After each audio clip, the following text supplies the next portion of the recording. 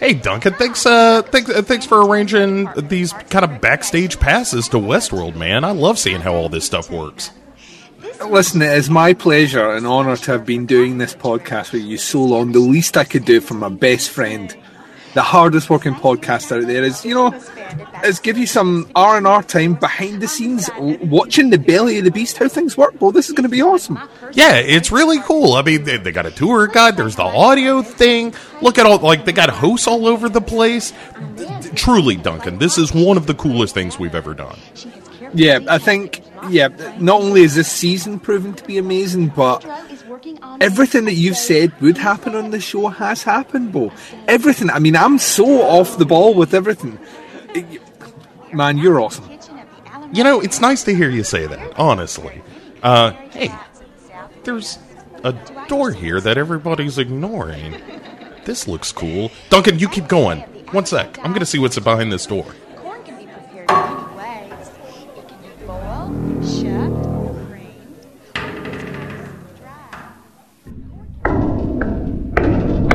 Oh my god. It's like one of them Papadelos rooms. Only, oh my god, they made a host Duncan. No, Bo, is that you? No, I'm not a host, I'm Duncan. I mean, it's so lifelike. It's incredible. No, Bo, I'm Duncan. How long have I been in here? What are you talking about?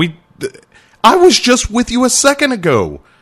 No, we came here, we did season 1 of Westworld. I walked into the wrong room, and they put me in this room, and I've been here for about a year and a half. Oh my god. Are you telling me you're not the guy that I recorded all that Twin Peaks stuff with? You did Twin Peaks without me?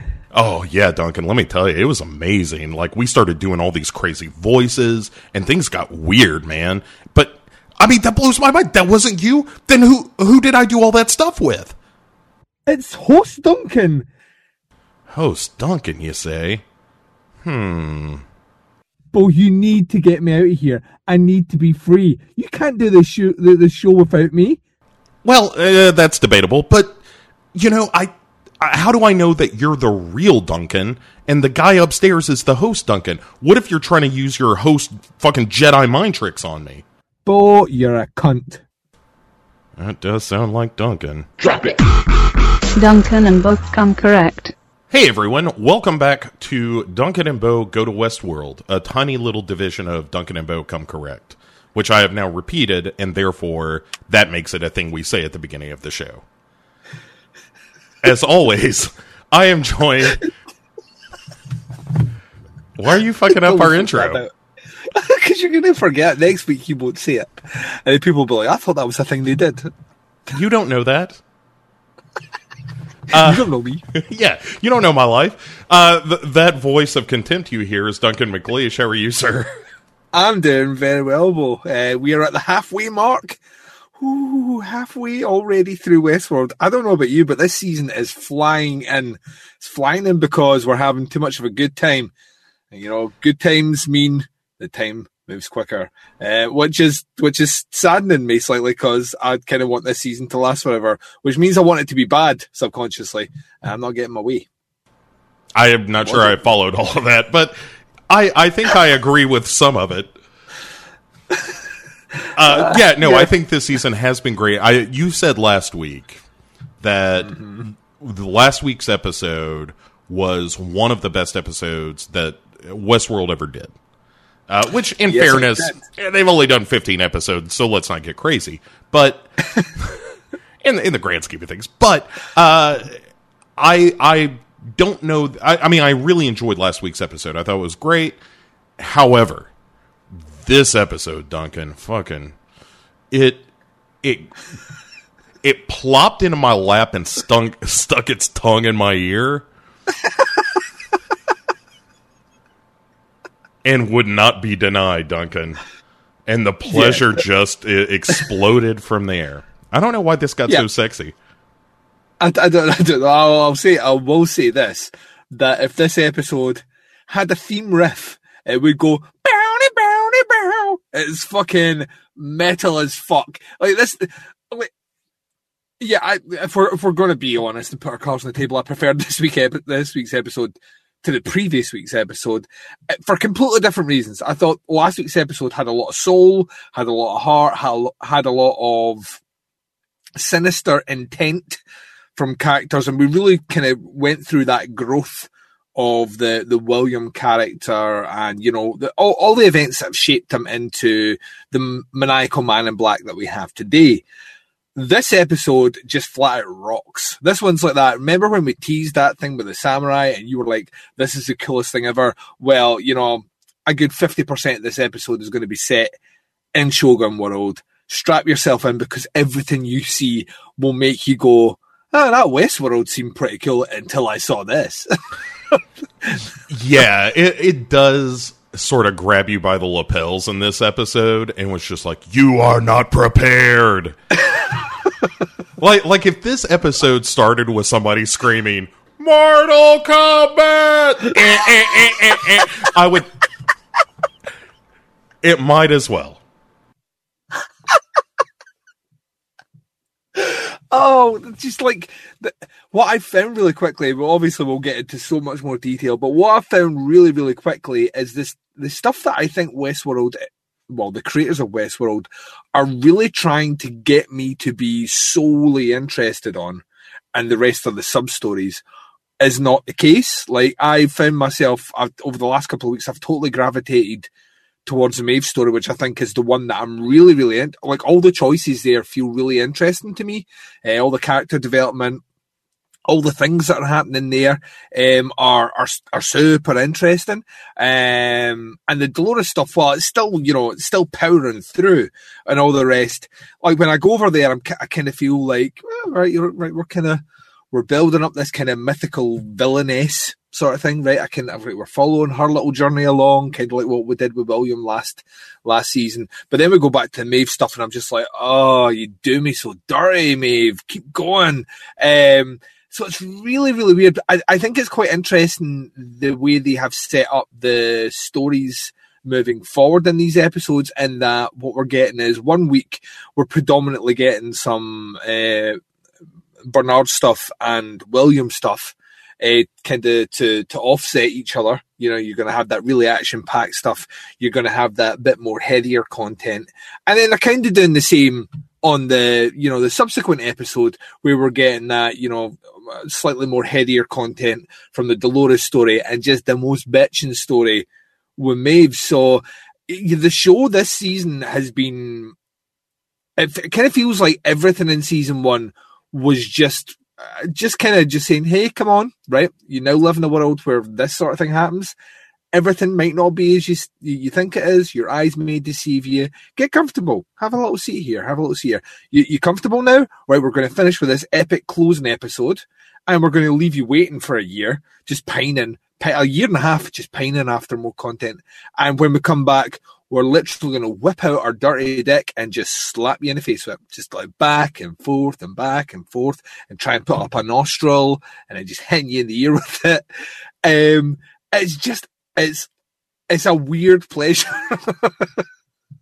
to watch. Like, some of the stuff that's happened, I'm like that. I'm pretty sure I should be emotionally invested with the humans right now, but I ain't. I'm like totally like, yeah, just like give me more power. Yeah, make her Neo. Yeah, fuck those guys. Yeah. Oh god, the name Neo, it just flows through my notes. It is. Oh yeah. She like, yeah. There's a bit that weirdly enough, my brain notes that I have, because I don't write anything down. Neo is there, and also Fulci, which I can't wait to talk about. Yeah. All right. So before we get into that stuff, that's a nice little tease. Like, obviously, we really dug the new episode, but before we dive into what made it so fucking rockin', let's talk about, as is our tradition, what we watched recently, both good and bad. Always, we like to start with you, Duncan, because you watch far more interesting things than do I. Oh, I don't know about that.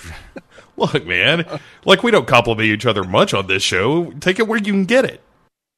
Yeah, but then, but then I will inevitably say something, and everyone will just be like, "That's not a good movie, Duncan." So I'm like, "It's a great movie. Everyone should watch it," because that's my impression of myself. Because that's how I think I talk. Shut the fuck up and do the segment, Duncan. Am I kicking us off here? Yeah, my good and bad. Yeah, yes. Yeah, like I was away for the weekend, so I didn't get as much watching as I kind of hoped I would. However, I did binge watch that season 4 of Ray Donovan. Woo! That is some good TV. That's probably the best season I've seen thus far, and it was really, really, really good. There was a whole hell of a lot of darker content. Bit more of the Russian mafia, tons of things going on. But once again, very much like a lot of those Showtime seasons, they tie it all back in at the end. So each season really is its own kind of story arc. And it was brilliant. That show continues to delight and entertain me. I've just started season 5, which is not started as strong. I'm not entirely sure what they're doing with it yet. I'm only like 3 episodes in. But yeah, season 4 thus far has been the pinnacle of that TV show. And once again, I can't recommend that enough. It's an excellent TV show where they just seem to keep bringing in really interesting actors and actresses to play strange and at times head-scratching roles. But it just adds to what we're saying. The latest season, they've just introduced Susan Sarandon. So I'm like, she's in this? She does TV? Yeah, well, You know, she did that. What was the movie not movie, but show she did with Jessica Lange? Oh, yeah, the Rival, something like that. Yeah, it was done by Ryan Murphy, wasn't it? Yeah, and now I can't think of the name of it. But yeah, it was with them as the aging starlets, and I am totally blanking on every detail of that series all of a sudden. That's fucking crazy. Bette Davis and Joan Crawford. Yeah. That's right. Yeah. So they're.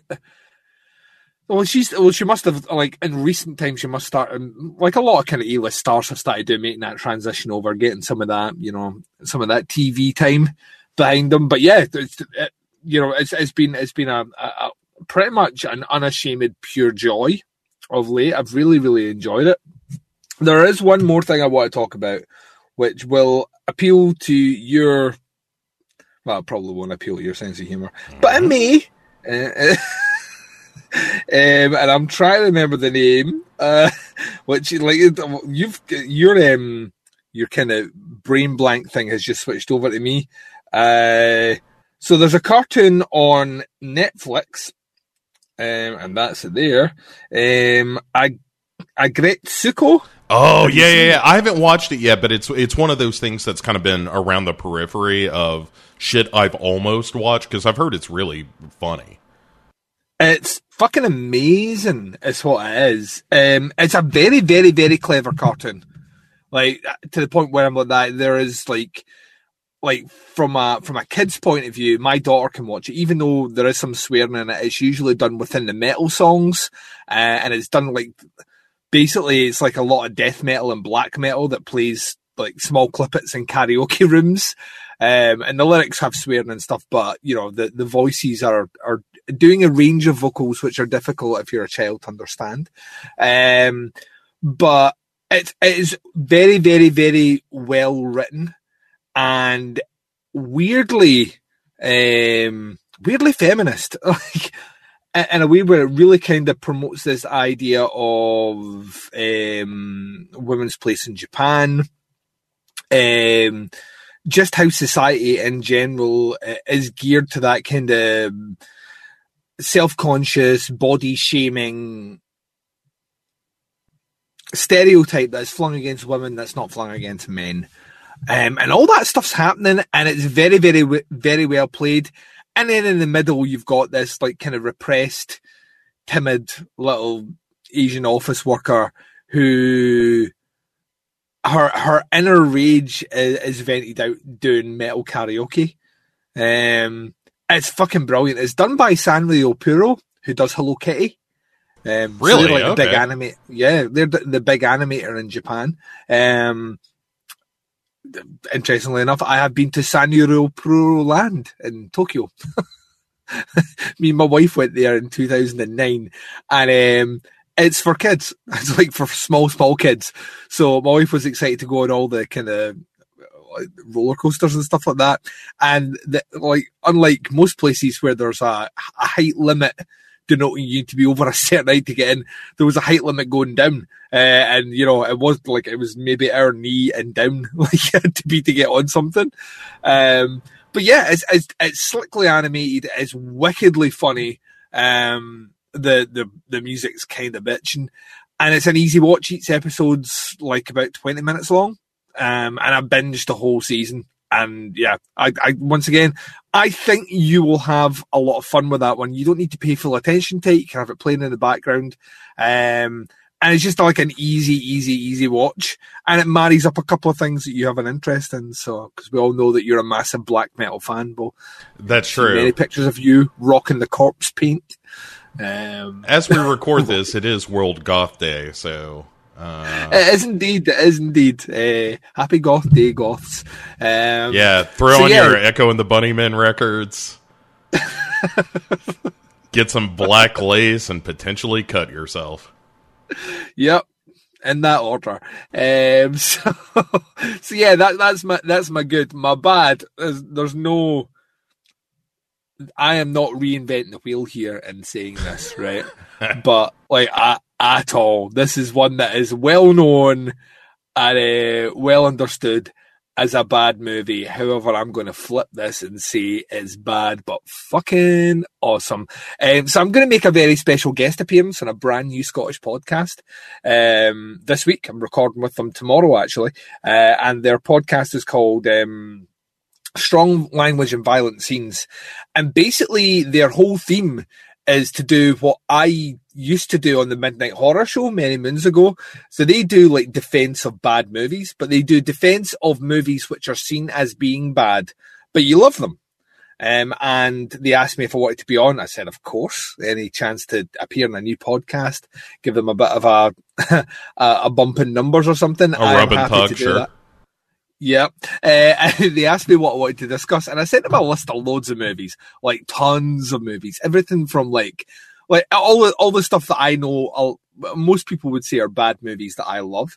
Everything from something like Hellraiser, Inferno, and Blair Witch 2, kind of right through to the movie that I kind of settled on because one of them has never seen it, and that is Rawhead Rex, which I have literally just finished watching before sitting down here in that shiny 4K restoration they did.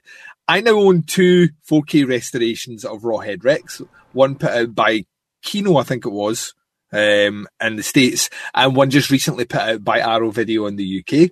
So let that sink in, of the multitude of genre films out there that you're desperate to see get even a Blu-ray release.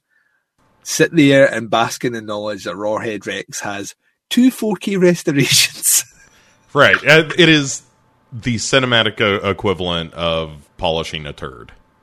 Yeah, but it's that right on. I mean, I'm on your side. I love Rawhead Rex too, but yeah, but it is a poorly put together movie, like yes. a poorly put together movie. But that's its charm. It's charm in all the things. I think its charm is all the things it does wrong and all the things that you're like, really? Of all the things you could do, that's what you settled on. You know, of all the wardrobe choices that you could have picked, that's what you went with.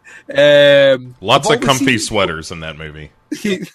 Of all the scenes that we could maybe, I don't know, have adjusted, like a priest getting pissed on, you stuck with that. You did, like, right into the storm. The only thing, like, one of the bit, like, because it's a movie that Clive Barker, the reason we have Hellraiser, right, as a movie directed by Clive Barker in all its majesty, is because of Rawhead Rex. Rawhead Rex came out the year before. Clive Barker foolishly signed off on this guy who had done a previous Barker adaptation, but signed off on this guy doing, you know, the work for Rawhead Rex, which, if you've ever read the short story, is about a giant penis monster that is actually a dick. It's a huge fucking pagan dick that kills people, right? And that was taken And then someone adapts it, and then Clive Barker sat there and went, "What have they done to my beautiful work?" And I'm like, "You wrote about a giant dick." It's like, come on, Clive, let's be serious here. I'm going to say that their artistic choice to make it a cockeyed fucking Gwar-looking monster was probably a good idea. I don't know if I could stomach an hour and 30 minutes of a giant waddling veiny member, killing people. Who is ultimately killed by a vagina rock? Yeah, a vagina rock, yeah. Like, because, as you know, well, it's not even that it is killed by a vagina rock. He is aged. The life force is sucked out of Bo, which is what I've always said. Pussy will age you.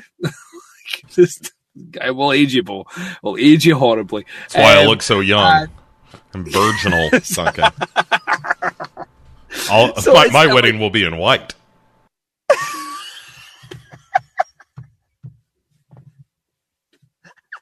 Like everything about the movie. I just finished watching it again. I was like, yeah, I'm comfortable on my choice. It's a fucking awesome movie, but it's terrible. I don't want to, like, if it was done on if I was grading on a technical level, it would score low.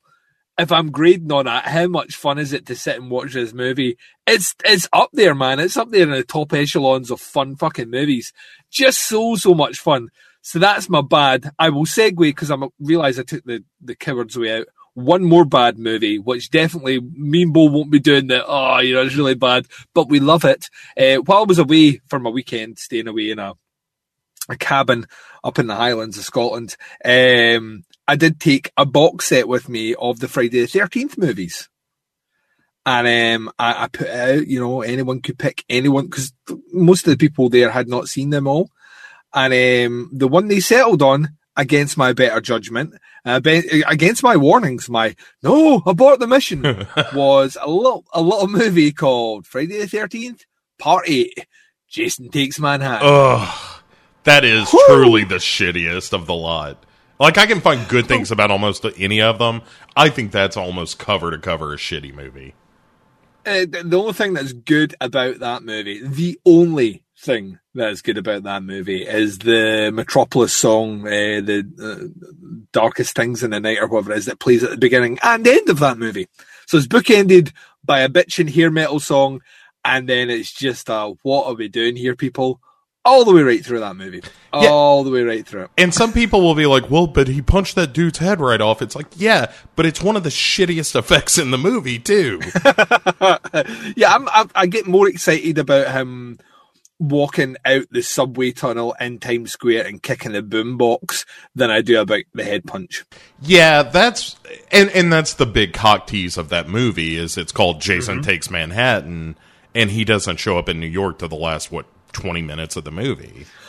Last 20 minutes, and I think there's maybe 3 shots of Jason actually in New York, and the rest is done clearly in Canada.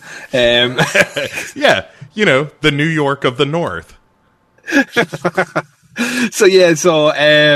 And I can see them kind of looking at me as if to say, is this this franchise that you keep telling us about? Is this what the movie's like? So when it finished, Bo, I re-educated them with some motherfucking Part 4.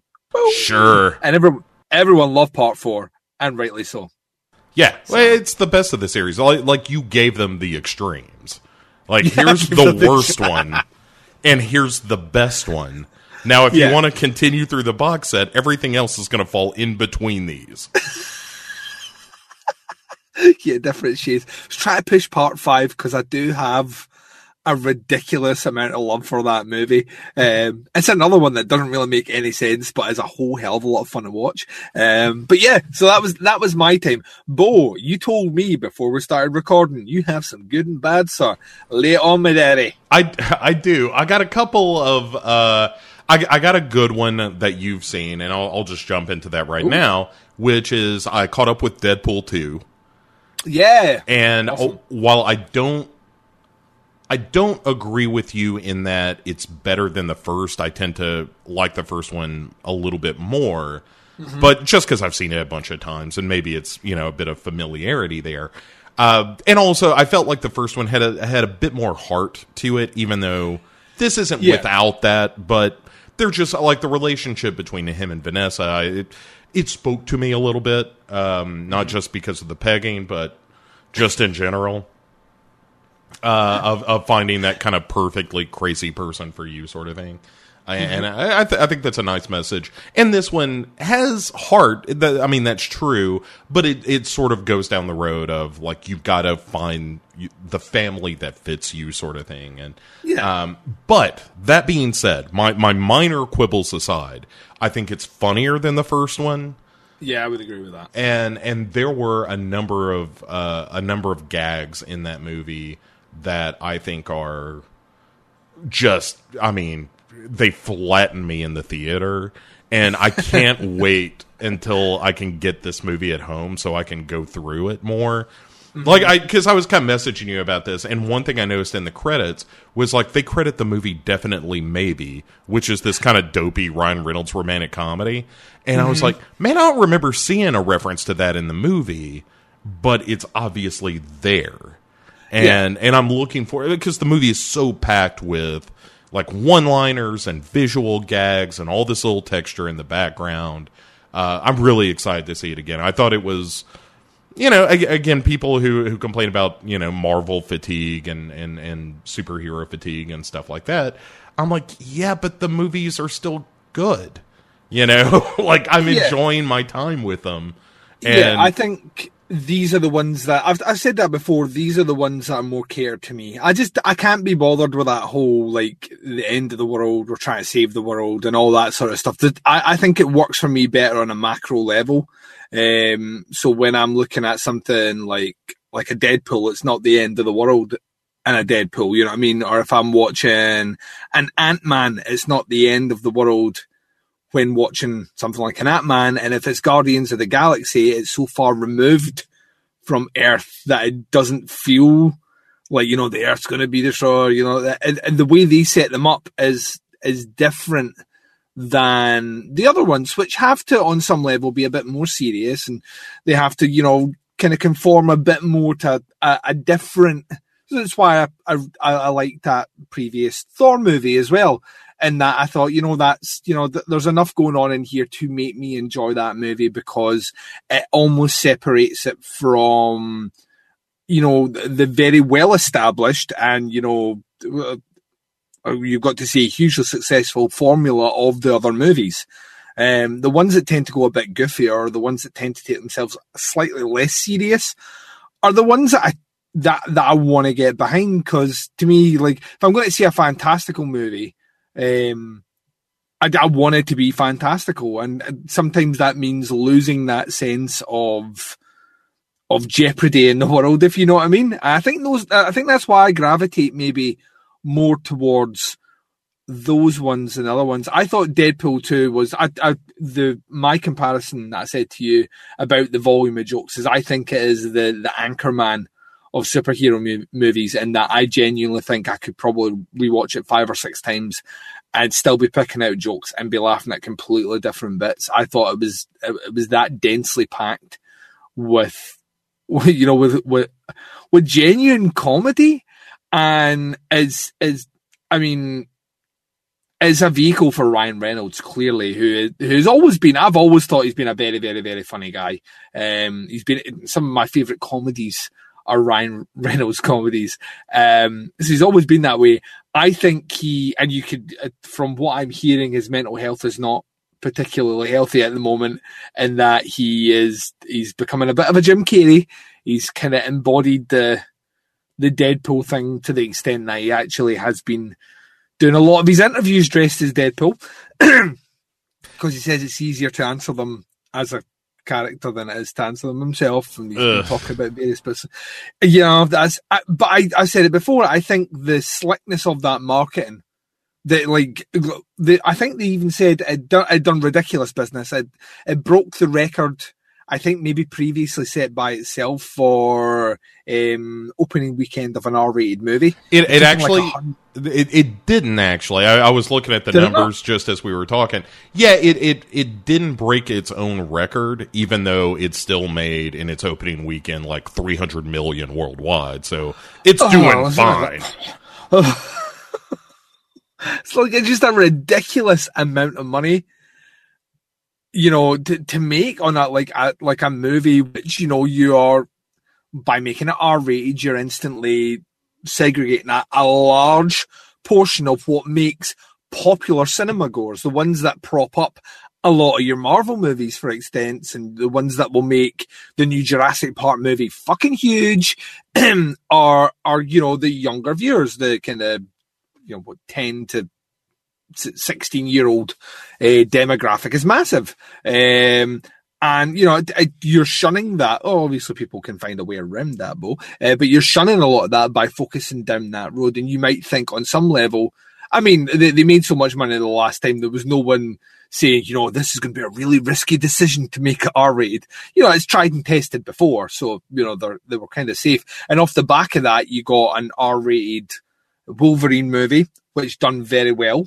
And is mercilessly mocked in Deadpool 2. Yes. Yeah. I kind of love that, though. And then you've got that new... Is it the New Mutants thing that's coming... Yeah. This year as well, or is it next year? I can't remember. I can't remember. And there's the Dark Phoenix thing that's around the corner as well. Yeah, so like things that are moving towards like darker content, but not like DC darker content where it's still meant for kids.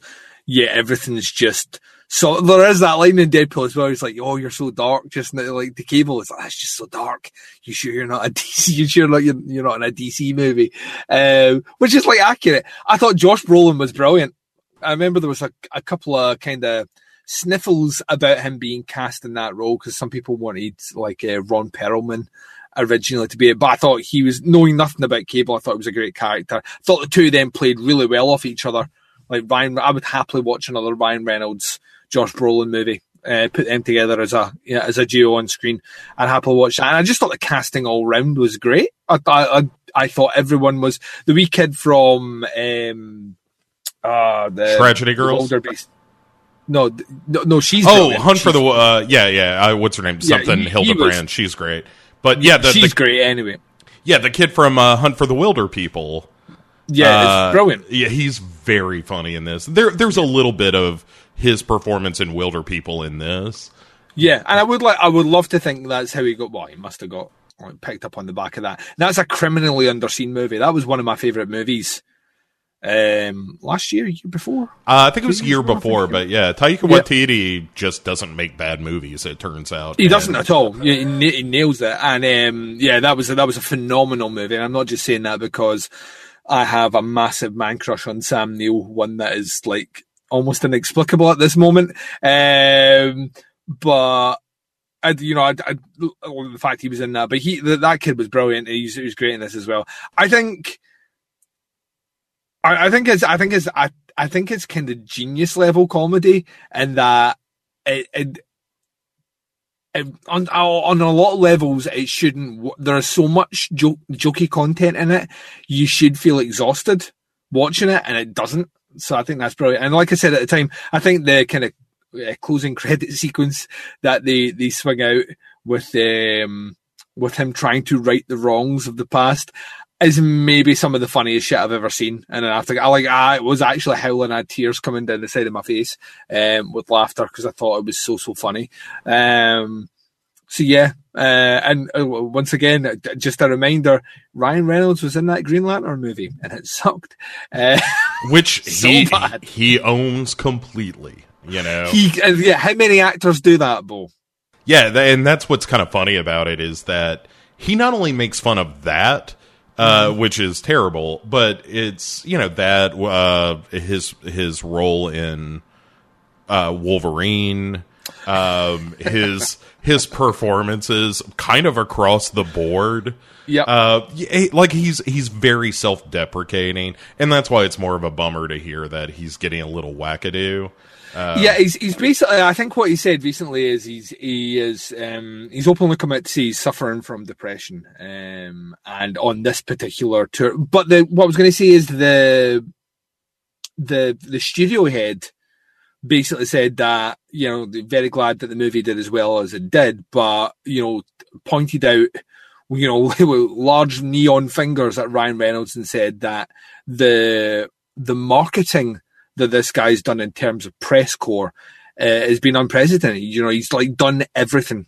He's like done all the additional content, done all the all the work this guy's done all over the world, showing up for interviews and just doing what he does has been incredible. And that in itself, I mean, you've got to remember they've been advertising this movie since pretty much the previous movie finished. And the viral marketing for it is genius. The Instagram page that they do, the Facebook content that they do, it's never really been out of the consciousness of fans. You know what I mean? There's always been something every other month to remind you that, they're working on a second Deadpool movie. And at this rate, you will get a third Deadpool movie. For sure. That's a given now. It's an absolute 100% given. And if it takes a couple of years to arrive, I can't wait for it to come. It's one that I can sit down and just laugh, like from start to finish at, and just switch my brain off. And it's good to have those movies out there. Yeah, there was a scene in the movie that a very mild spoiler, but there's a scene where T.J. Miller's character is being interrogated, and he has the same reaction that I do, which is just like, no, you don't have to threaten me or anything. I'll tell you everything you need to know.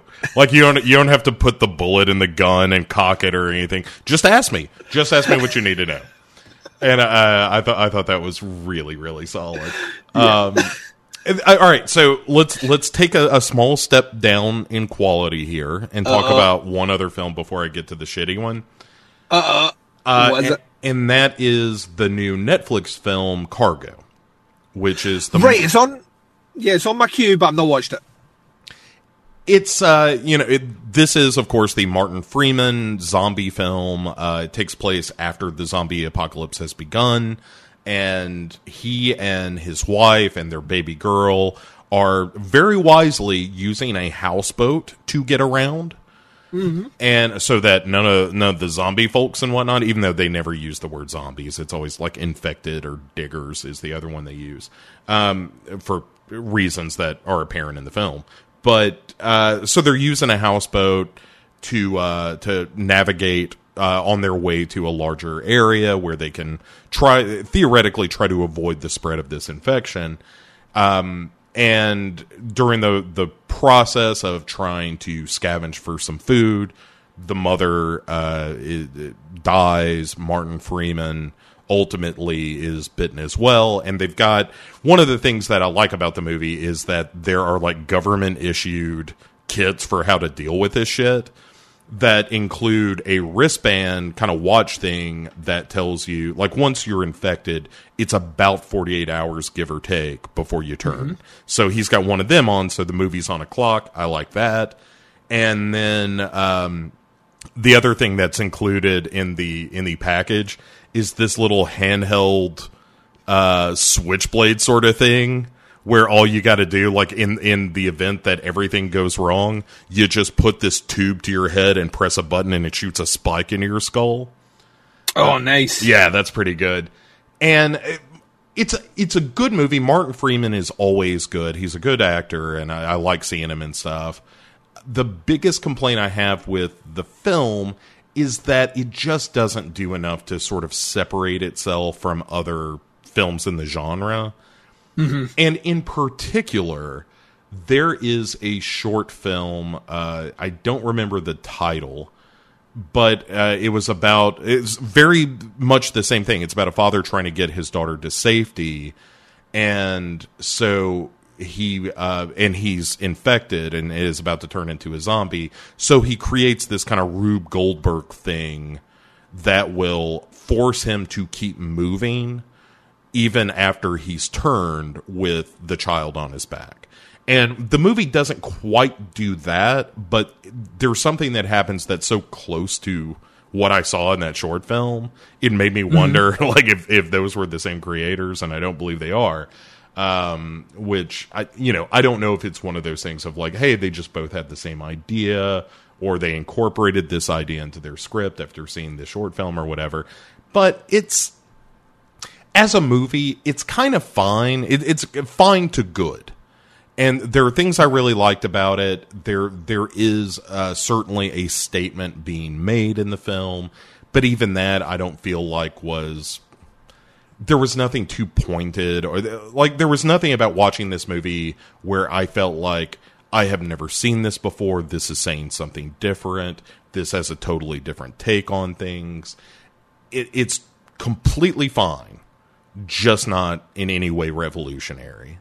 And it's good though. Yeah. I mean, it was kind of a bummer because I really had high hopes for a zombie movie with Martin Freeman that had me excited, and I enjoyed it.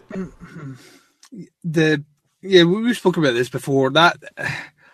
There's just so many zombie movies that have come out over the last wee while that you really need something to. I think that's why Ravenous from this year really kind of stood out to me, in that it wasn't necessarily doing anything that I hadn't seen before. It just felt like they were. It was just a really well put together, really well acted movie. That, maybe you could throw the accusations of being a bit predictable, but I was just very invested with everything that was happening from the moment it started to the moment it finished. And I think it's a difficult genre now to do something that feels wholly fresh. And that's why, we only talk maybe one a year, if you're lucky, of a zombie movie that really stands out. I think back to last year, it was all about Train to Busan. And what really stood out about Train to Busan was all the things that innately make Korean cinema really interesting. And that was fused with zombies. And that's what made that movie stand out to me. It just felt like a really fresh take on something, because we were taking a different culture, a different style of storytelling, and changing the dynamics and environment of the zombie movie to make it more interesting. And that movie it trucks so fast too. Like once things start happening in that movie, it's just kind of one set piece after another in Train to Busan. And it's over 2 hours long. Yeah, you know what I mean, and it flies in. Like to do that is incredible. So like Cargo, very much like yourself, I'm a fan of Martin Freeman, and I will watch the movie because it's Martin Freeman and he's in a zombie movie, and I feel that I need to support that. My watching of that will give an indication to Netflix that they should continue getting content like that to put out. But yeah, I was never going in like thinking it was going to be like a revelation or anything like that, because everything I'd seen kind of short trailer wise or teaser trailer wise for it was like that.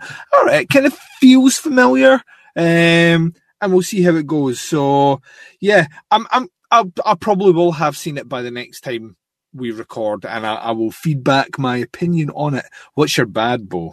I watched, finally caught up with the film Winchester, starring the lovely Helen Mirren. There is going to be no shit talking of Helen Mirren in this or any episode I ever do. Love Helen Mirren. And it is the story, the somewhat true story, although, and one thing that pisses me off in movies, man, just, you know what grinds my gears? Is when... Grinds his fucking gears! Is when a movie is like, this is a true fucking story, y'all, and then it's just full of ghosts and whatnot, and you're like, no, it's not. You're a big liar, pants on fire. And I saw the trailer for the movie, and it looked like a cross between the remake of the Haunting and that TV series Rose Red. It looked like a weird combination of the two, probably with the same special effects from both. It's more Rose Red than The Haunting. I'm thinking of the 60s haunting. The other one is dead to me, Duncan. I don't acknowledge it. It's dead to me. Except for the scene where Owen Wilson runs into Liam Neeson in the hallway, and there's 5 minutes of whoa, you scared me, Doc. Yeah. Wow. Whenever it's kind of like the sound effects of him kind of wheezing and saying "wow" do remind me of how a goose sounds farting in the fog. You know what I mean? I don't know what you mean, but I'm on board. I've never heard that happen. Totally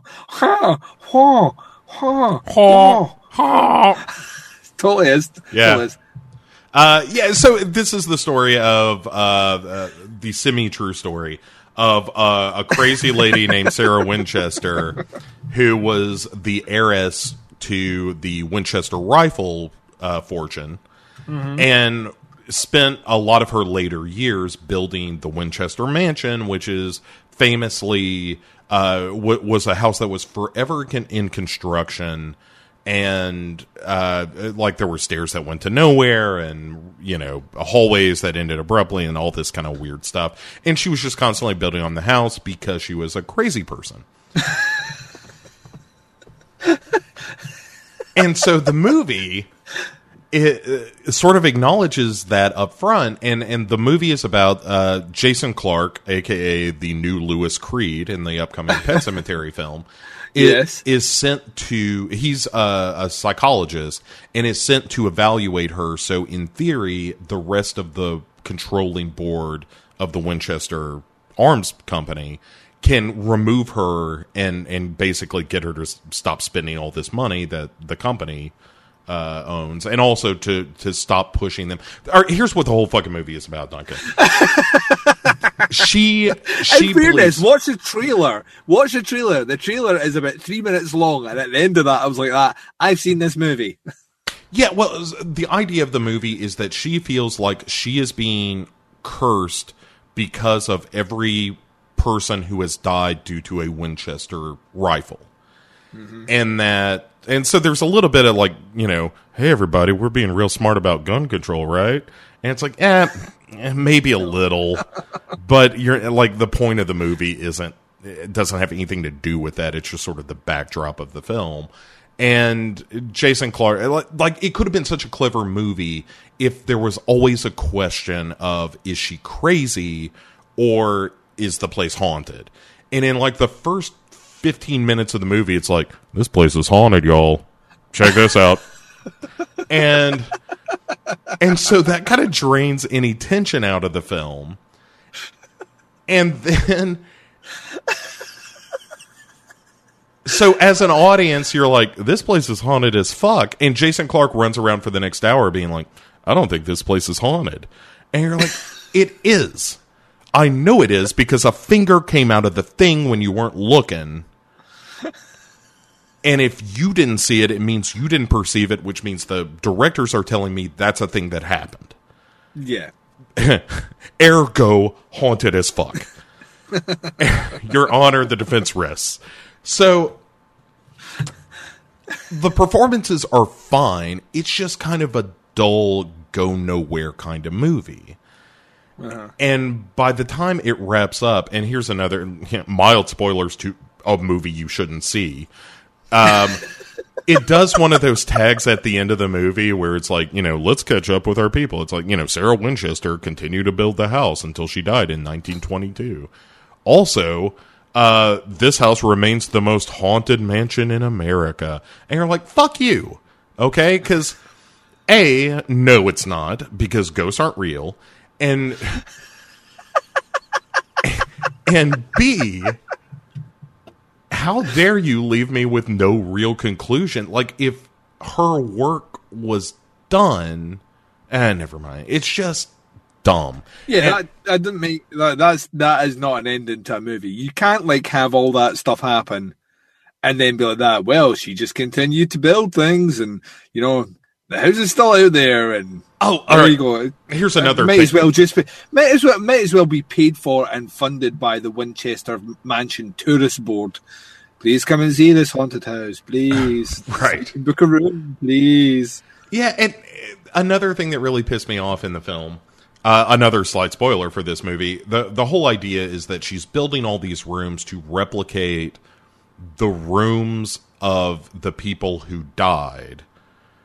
And because she gets spirit visions at midnight and draws the layouts of these rooms, that the ghosts are like, hey, Helen Mirren, this is where I lived.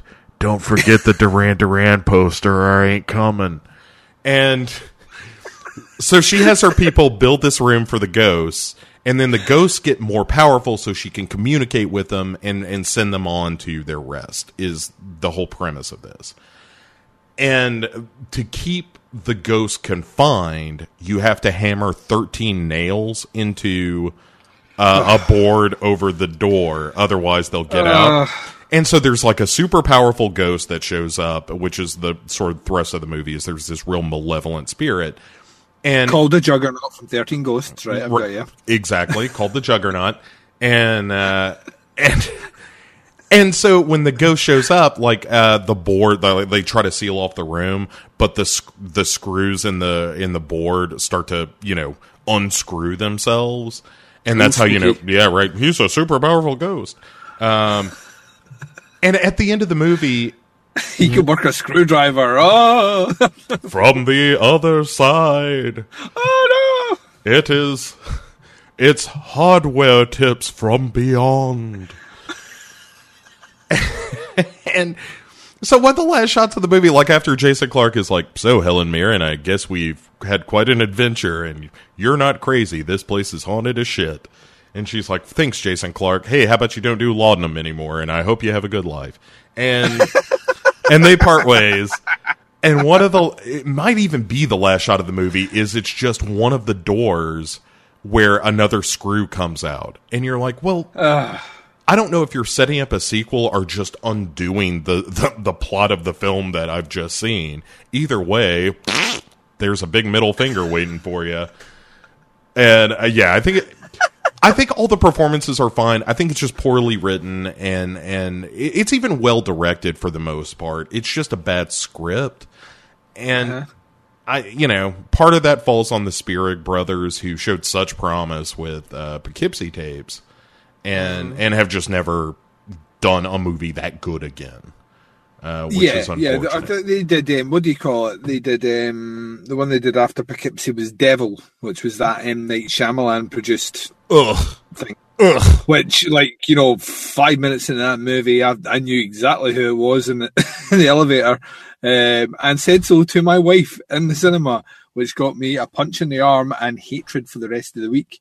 You're like, I bet it's this person, and she's like, this chap, right? Who is the least likely person to be the devil in this elevator? That's who it is.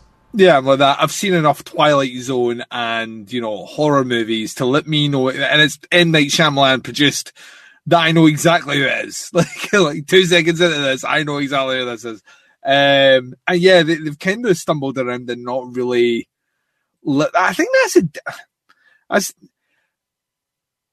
just one of those things. The movie didn't look, that Winchester movie did not look great to me, and I do very much like yourself like Helen Mirren, but not enough to watch her in a horror movie about like a haunted house where she's just building it. Like the trailer, just everyone was like, yeah, this could be quite interesting. I was like, no, it just looked like the remake of The Haunting and the Rose Red TV show, both of which have serious problems. And yeah, the only thing that's interesting from what you talked about is the fact that you've told me that dude's going to be in the Pet Sematary remake, which is kind of cool because I have seen him in things before. I think he's a good actor. I think him playing against John Lithgow as Judd Crandall, I think is a great bit of casting, and I very much look forward to that. Much look forward to John Lithgow screaming at a cat turner, "Get out of here! Get out of here, church! Nobody wants you around." Go on, devil cat! Oh no, Luce, oh no! Watch kids on the road. I fucking love that movie. It shows that we have been doing this too long that we both had the same joke about John Lithgow in the Pet Sematary movie. Yeah, it's our John Lithgow, our go-to John Lithgow jokes. And what is so disheartening about that is John Lithgow is a fucking incredible actor that has been some of the greatest on-screen villains of all time, and our default John Lithgow approach is that cheesy Bigfoot movie he made. Yeah. Get out of here, Duncan! Nobody wants any! Blowout every time. Like, John Lithgow and Blowout, fucking terrifying. Yeah, genuinely terrifying. I think his performance in The World According to Garp is fucking amazing. As Roberto Muldoon, the transgendered former football player / bodyguard to Garp. I think he's amazing in that movie. And, I mean, pick a movie. Raising Cain, whatever. Like, John Lithgow is just an incredible actor. And I'm very excited to hear his main accent. Yeah, because I saw some people saying, I don't think he'll be able to do it all that well. And I was like, well, I don't think that you are giving him enough credit. He's a theatre actor, that's what he does in his time when he's not making movies. He goes back and does a lot of theatre. And I've seen him do different accents in different movies before convincingly. I will say, for anyone that's interested, in advance of that movie coming out, I can't recommend enough the audiobook, the recent one that came out, narrated by Michael C. Hall, the guy that played Dexter. Fucking amazing. And he does a really good kind of main Judd Crandall accent. Not trying to, mimic Fred Gwynne at all, but kind of puts his own spin on it. It really works. So I'm actually really looking forward to that remake. I think that's, of all the King property flung around for remake ideas, that one to me would have seemed more plausible before It. You know what I mean? I would have thought Pet Sematary would have happened before we ever saw like an It movie, because it just felt like it to me just a surer thing. But I'm glad that it's one of the ones that's kind of been greenlit off the back of the success of It. Well, that, guess what, by the way, Stephen King has some kind of interesting books that don't have aliens. So let's remake those. They talk about, Pet Sematary, they talk about, I think there was a recent kind of talks about potentially a new Salem's Lot, which would be the third version of Salem's Lot that's come out. Yeah, fine. I mean, again, that second one is a real fart in the wind, but yeah. I mean, you got Toby Hooper, who did a great version of it. You have another version that's kind of okay. It's just nothing spectacular.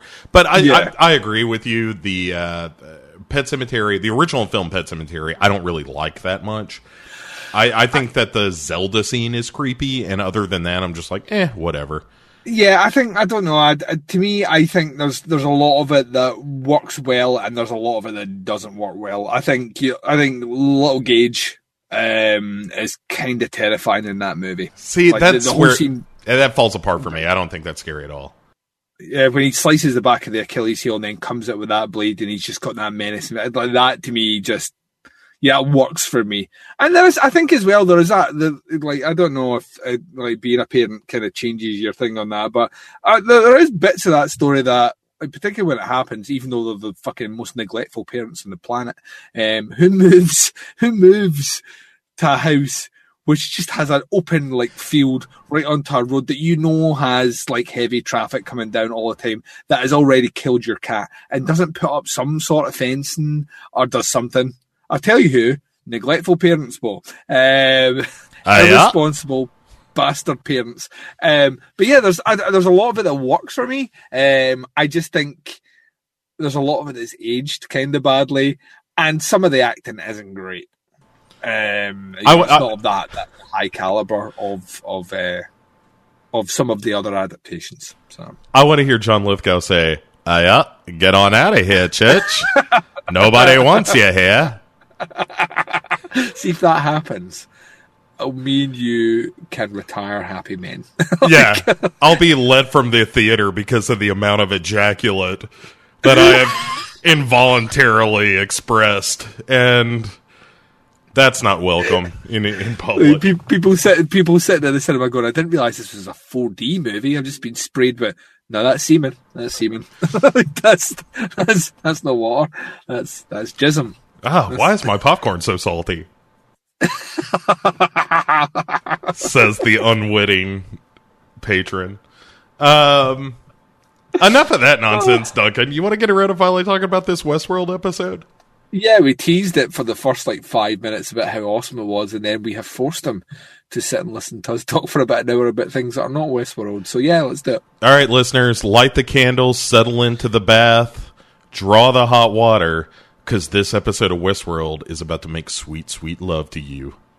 Doms and subs, masters, mistresses and slaves, owners and pets, daddies, mommies and littles, primals and prey, switches, heathens, kinksters and deviants. Welcome to Legion After Dark.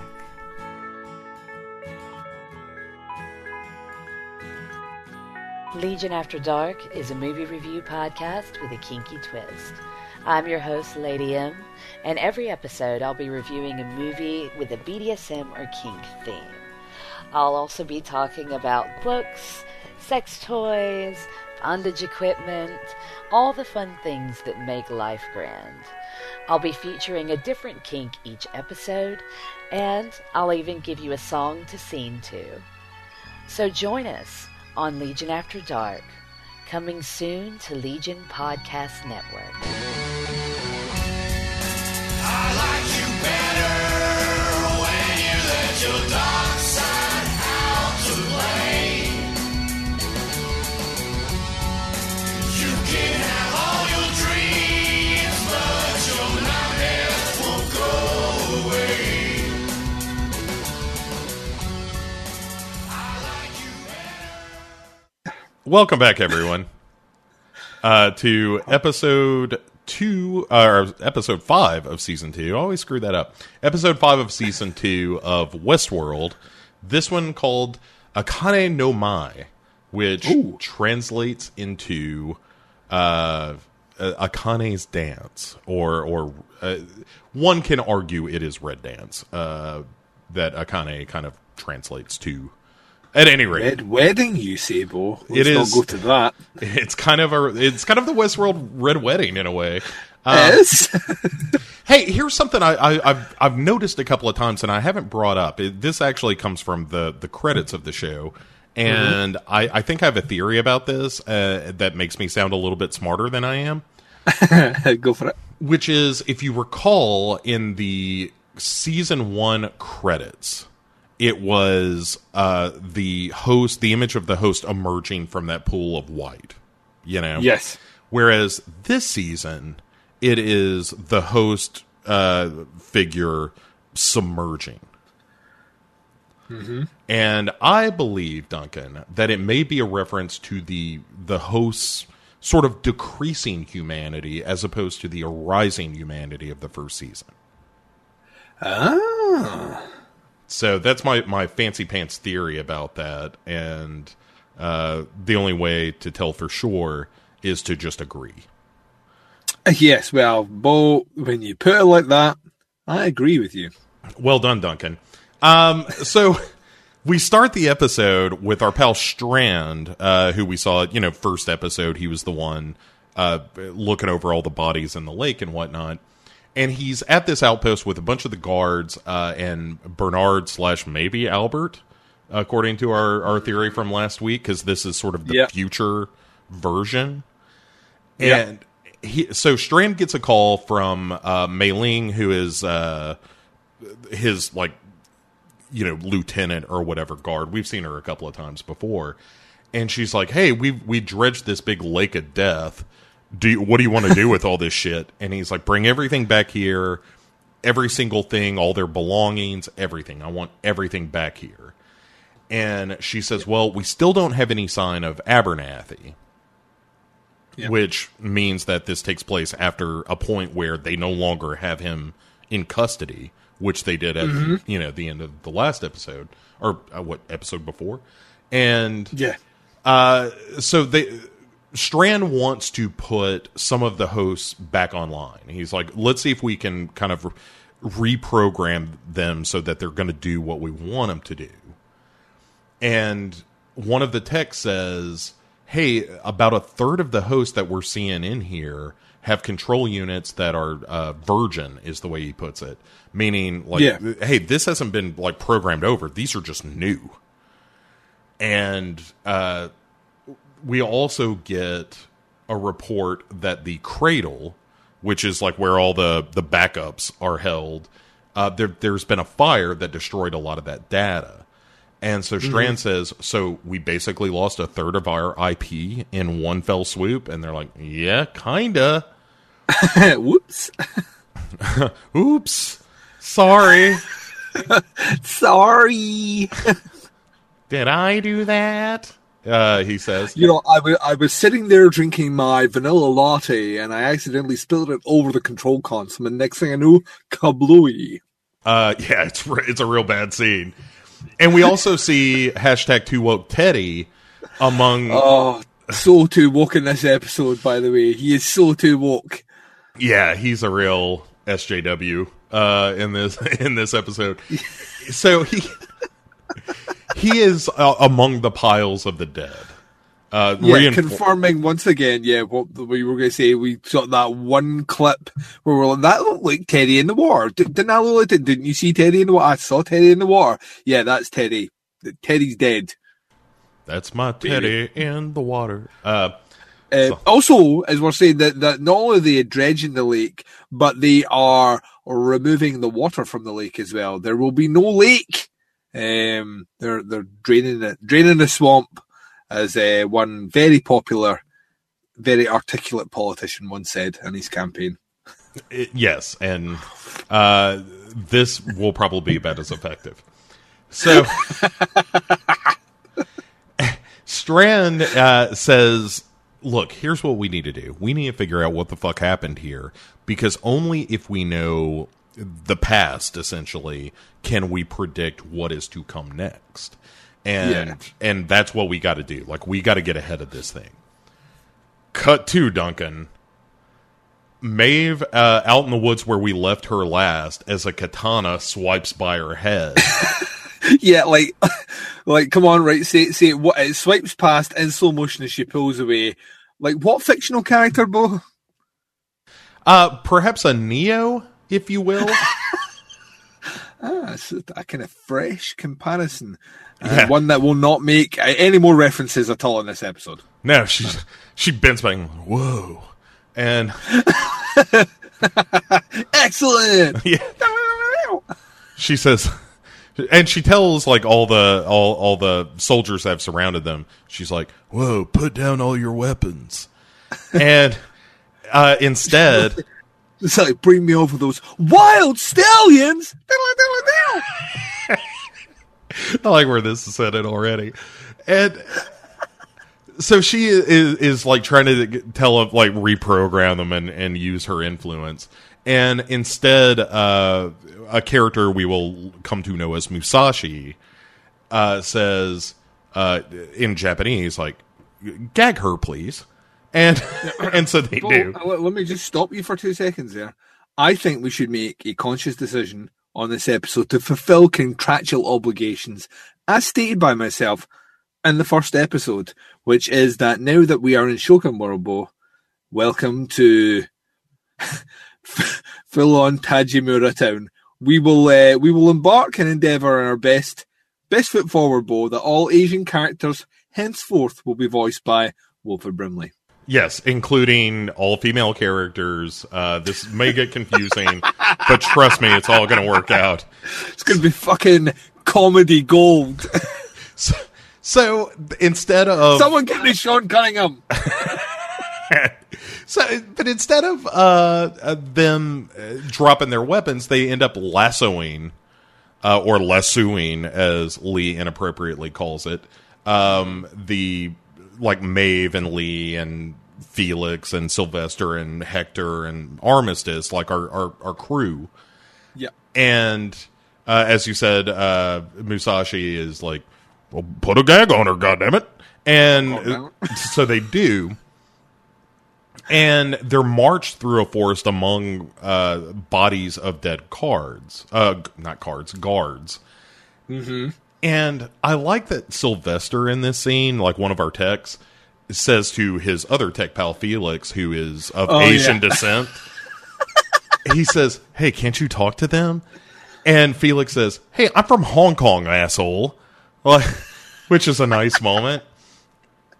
And this is where we get some narrative buildup that I was afraid that the show was not going to be able to fulfill.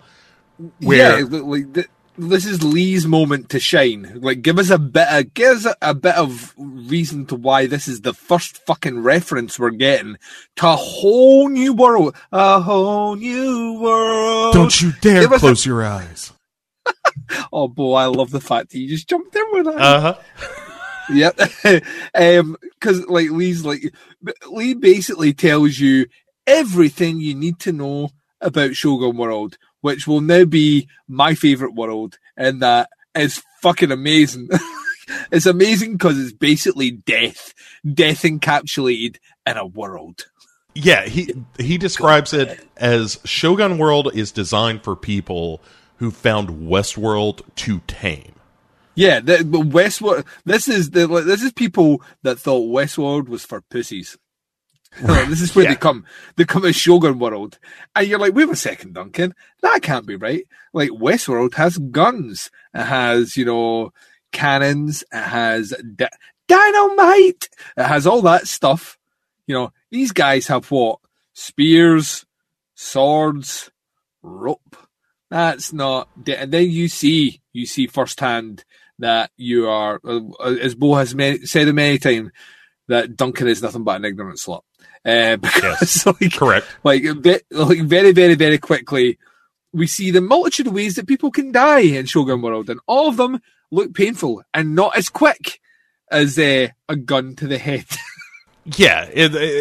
So this is set in the Edo period, Lee says, of Japan, and that the fact that these warriors did not immediately revert to English when he spoke to them means that they are off script, because they are programmed to do that. And further, he says, that's why they didn't respond to you, Maeve, because you're not using their native language. And in fairness, most of this episode, or a good portion of this episode, is in Japanese, which is pretty rocking. Yeah, I kind of want that. I kind of wanted that attention to authenticity. Like, considering, like, when we're in Westworld, everyone speaks like they're from a Western movie. I want them all to speak Japanese here, where possible. And like, Lee goes one step further to basically say, listen, all you guys come from a similar core programming, which means that you can technically speak Japanese, but it's buried down in your coding. If only there was some way for you to access it. And guess what? Maeve doesn't need to do that, Bo, because she is fluent in Japanese. Yeah, because she was a madam and is programmed to speak a bunch of different languages, so she knows Japanese without even digging into her code. Whoa, I know Japanese. Excellent! This is only going to get worse. So they end up getting marched through this village, and it's Armistice who is like, this kind of looks familiar. By the way, did everyone recognize how awesome I am with the flamethrower a couple episodes back?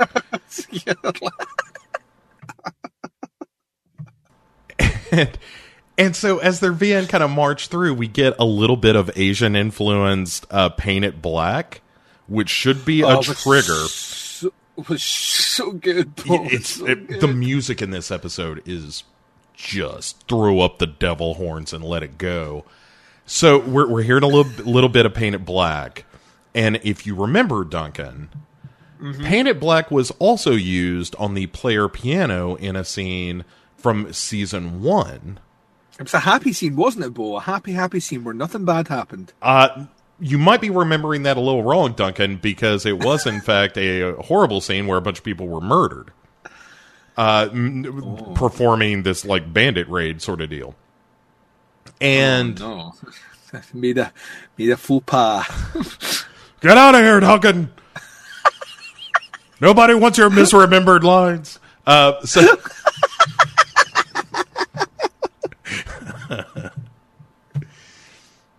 and so in the village, while we're in this village, like Musashi is on the back of a horse, and a dude comes up to him and is like, "Hey, that ain't your horse, goddammit!" And Musashi says, "No, it isn't, goddammit!" And then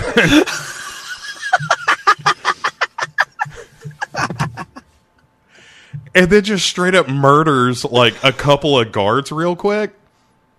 Oh, yeah.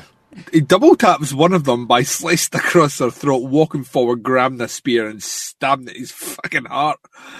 Yeah, I mean, that is the samurai double tap, and I for one, support it. And so what we quickly realize, and so do like Maeve et al., that they are seeing the bank heist, or the heist of the saloon from Westworld, playing out in Shogun World, and it's fucking rad. Like they accuse Lee. There's one really funny moment where they're like, "Are you telling me that this is just the same story as what's in Westworld?" And Lee says, "Hey, you try writing 300 stories in a month or whatever." But yeah, so this is a scene crypt from Westworld. Only it's Musashi and I'm trying to remember what her name is. Let me pull up my notes real quick. It begins with an S, doesn't it? It's not Sakura. It is Hanario. Hanario. She is the Armistice equivalent in this world, to the point that she has like the wrapped up weapon that she just spreads out on the sidewalk or whatever, except instead of a rifle and a bunch of bullets and whatnot, it is a bow and a shit ton of arrows. Yep. And she puts Sylvester and Felix in front of her as human shields. And when they comment on this, like, I think it's Felix who's like, "Yeah, welcome to Shogun World. This is the shit that happens here." Yeah, human shields ain't nothing. Like, not only is she like the Armistice here, she's right down to, she's got, if it's not the same, it's a slightly different design facial tattoo. It's a dragon instead of a snake is the difference. Because which totally works. Yes. Totally works. And it's so good. And so Hanario is firing arrows and just mowing people down, while Musashi and some of his dudes go into essentially it's another brothel owned by Madame Akane. And Akane are some bandits who are like stealing. Basically, it was an emissary from the Chinese Empire that is coming through, and they're going to steal all his gold. Which is in a safe. Right, which is in a safe, of course. Because, I mean, like, look, we've already got the 3D printer template for this thing. We're going to use it in all the parks. Write what you know, Bo, which is things you've already written. Sure. And at one point, Armistice saves Hanario by like shouting out to her like, "Hey, look behind you." And as a reward, Hanario lets them free and says to Armistice in this moment, "I see that the snake can become the dragon too." And it's pretty cool. And I was watching it, I was going that. Now, the next line that needs to come out of her mouth is, "Kiss me, you fool." Oh, man. I was down for some hot host lesbian action, which did not happen. But it did in my head. Now that you've said it, that's all I'm going to think about for the rest of the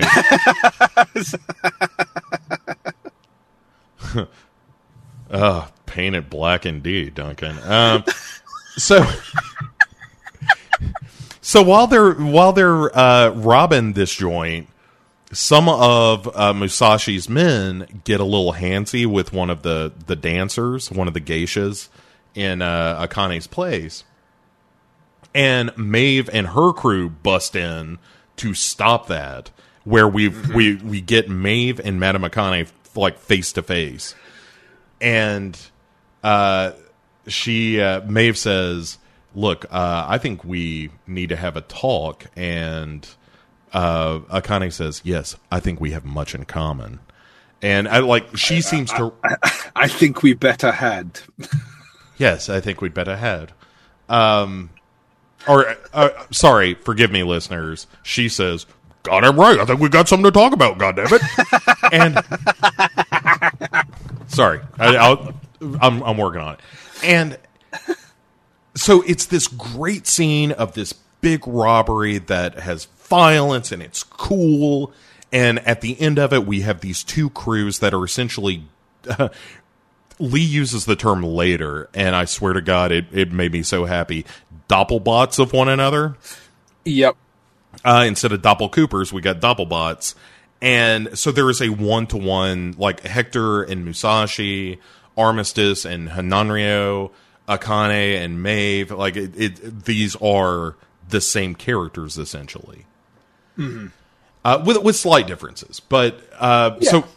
aesthetic differences, but nothing really else. Kind of even down to the way they talk. I mean, dialogue-wise, is just slight variations of the same content. Yeah, I think the one difference is like Maeve and her child as opposed to Sakura. But I guess you could make the argument that Sakura is sort of the Clementine. Yeah, well, I was going to say, like, remember when you first meet Maeve before she becomes, like, woke Maeve, she didn't realise that she had a daughter. You know what I mean? Those were on flashback memories. So her time as the hostess before she started having those flashbacks was, you know, looking after Clementine. So it's on point with that.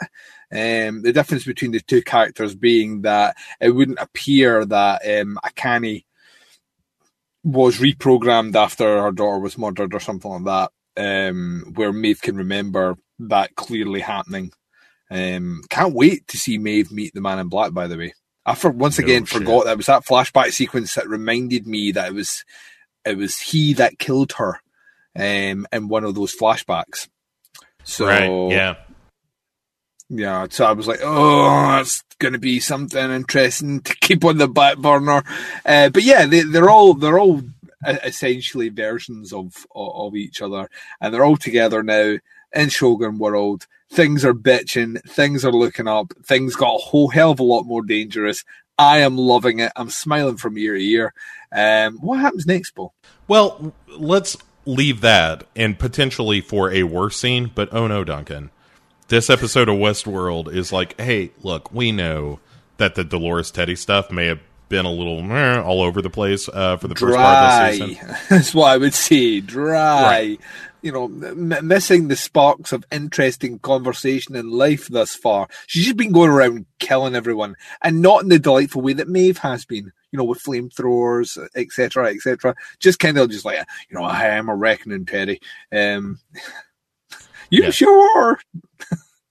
Come on, Teddy. I mean, Dr. Lecter. And so, hashtag 2woke Teddy and Dolores are going back to Sweetwater, which they find littered with bodies. Yeah, it's almost as if there's been a revolt here. like the hosts have turned on their masters. Yeah, and so... you know, Teddy is like, you know, always keep coming back here. This feels like home. And she's like, this ain't no home, Dr. Lecter.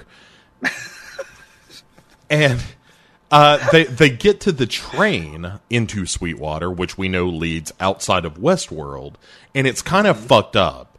So Dolores tells her crew to strip the train for speed, which is a command I will never be able to give, but I so want to. Strip that train for speed. Never going to happen, but what if it did, Duncan? and she says, repair whatever's broken. Meanwhile, I need woke Teddy to come with me to the saloon, which he does. And he asks her, like, hey, what are we doing with this train? What the fuck we need that for? And she says, we got to go get Mama Daddy back, Dr. Lecter. And while they're in the saloon talking, a new Clementine is there. There's a bunch of dead people around too. Like, this place is all fucked up. But there's a new Clementine. We'd seen this. We'd seen her briefly in the previous season, so I'm quite glad they brought her back. And she is an actress I've seen in loads of things before, like in bigger parts. So it's kind of freaking me out that she's playing this kind of smaller bit part, kind of new Clementine role, and she's delivering the Clementine phrases. But this is severely fucking with Clementine. Like we will see, it's once again, it's the Doppelbot effect, which, now that I'm getting a chance to see it, is rad as balls. So yeah. Well, she's in Ray Donovan. Yes, that's what it is. That's what I've seen her in. Oh, thank you. You're welcome. And she's also in this season. Yeah, so she is in. I'll see if she's True Detective. Oh yeah, sure enough. And is First season of True Detective. Yeah, she only pops up this season in Westworld one time. This is her one appearance. But hey, real quick, let's do a roundup. Speaking of, hey, you may have seen some of these people in some shit. So the guy who plays Musashi is Hiroyuki Sanada, who was in Marabito. Yes. And which is pretty cool. As well as a movie called Deadball, which is kind of a crazy Japanese splatterpunk movie. It was in Lost as well, wasn't it? It was in like one of the later had a slightly larger role in one of the later series of Lost. Yes, that is correct. He played a character named Dogen. Yes, that's what it is. Yeah. But he's been in a bunch of stuff. He was in like 47 Ronin, and he is in the new Avengers movie. Actually, not Infinity War, but like the one that's coming. He's going to be in that. All right, so we've got him who plays Musashi. Hanario is Tao Okamoto, and she was in Hannibal. As Chiyo, right? And she was in like the Wolverine and Batman v Superman and stuff like that. And then Rinko Kikuchi, who plays Akane, was in Pacific Rim and what the fuck else was she in? I mean, all kinds of stuff. Also 47 Ronin, also Pacific Rim Uprising. Anyway, she's fucking great. Also a movie called Kamiko the Treasure Hunter, which I just want to watch based on the title alone. And that sounds pretty rad. So yeah, and then one other guy that we'll get to in a bit named Tanaka, who is sort of a general dude, but he was also in Marabito as well as Godzilla Final Wars. So for folks who happen to listen to Hero Go Show, like, these are some familiar faces. Yeah. At any rate, we're not talking about them. We're talking about Too Woke Teddy. And being in the saloon, and so old Clementine comes in and sees new Clementine saying, the old lines, and old Clementine remembers this and is mouthing the words along with new Clementine. And Dolores is like, "You should probably get out of here, Dr. Lecter. This is probably going to freak you out." Get out of here, Clementine. Get out of here, Clementine. No one wants you around. New Clementine doesn't want you. Because she just has this, like, she's pretty much for this season had a kind of haunted stare, but it's kind of like a pained haunted stare in this one, where like the memories are kicking in, and the kind of maybe realization of her purpose in the past is there, but not quite there. She can't fully realize it, and they're like that. Yeah, this woman needs to go now. Let's get her out of here. So she leaves, and the two share a drink, which is a nice moment between the two characters. First of several nice moments with the two characters ahead of the trauma ball, and ahead of the inevitable switch. But yeah, we're sharing some closer time now. This is once again juxtaposed with that image of Teddy at the beginning of the episode dead, and we're like that. Wait 1 second, how could these young, sweet lovebirds with the world ahead of them, Bo, end up in a position where one of them is a corpse Right. in a room. So how are we going to get there? I wonder, Bo. If these crazy kids can't make it, Duncan, I don't know who Yeah. can. So we leave them in the saloon with Dolores telling Teddy, see, Teddy, this was never your home, Dr. Lecter. And we cut back to Shogun World, where, like Akane has said, we're going to sit down and talk, goddammit. Except in, traditional Japan, that means we have a geisha dancer, there's tea being poured, everyone's being very polite and respectful, and Maeve and Lee are chatting, and she's like, can we get the fuck on with this? And Lee's like, hey, look, this is a different place. You gotta chill for a second. Hector wants to skin his Doppelbot. Yeah, he's had enough. He's wanting this done, and like Lee basically says, this is what happens when they like interact. You're not supposed to. It can fuck with you. And then we switch around to Armistice and Hanario. Yeah, and they're basically tracing each other's tattoos on their head, and with that, the tattoos go deeper, ladies, much deeper. But it doesn't happen. It does in my mind, though. Yeah, now, again, everything you're Twice. saying is just going right into the vaults. It's being deposited right now, right in the bank, if you know what I mean. I do know what you mean. Bank, boom. The first American bank of spank. Let me write you a check tonight. Hopefully this one doesn't bounce. Armistice and a wayfish bow and arrow wielding Japanese lady are about to get it on. Yeah. Anyway, but what really happens in the scene isn't this filthy thing. It's the fact that they're kind of mirrored looking at each other. Like when one turns left, the other turns right kind of thing. It's pretty cool. And so one of the guys from the Shogun camp rolls in and is like, Madam Akane, we want your best dancer up at the camp, goddammit. And Akane says, well, if you want a dancer, price is going to be kind of high, goddammit. And he says, we want Sakura. Sakura is the best dancer you got, goddammit. And Akane says, Sakura ain't for sale. And the guy says, the Emperor ain't gonna be happy to hear that, goddammit. Everything's for sale. And so Akane says, I'll tell you what, I'll give you my goddamn price. And and it cuts to Lee, and Lee's like that. Yep, this is how this story plays out every single time. Right. She will be subservient, comply, and will ultimately let Sakura go. And turns out that's not what's going to happen in this episode, Bob. No, Akane decides instead to stab this guy right in the fucking eye. She filches his eye. It's great. And it's not the first time I will, like the Neo comment, this is not the first time I will mention the words filchy in this episode. Something I never thought I would mention on Westworld reviews, but there's another filchy scene coming up, which is like that. This has fucking zombie flesh eaters ripping out it. It's amazing. Yeah, I am always happy with eye trauma, Duncan. Mm-hmm. And this is pretty good, and we get a fair amount of it in this episode, actually.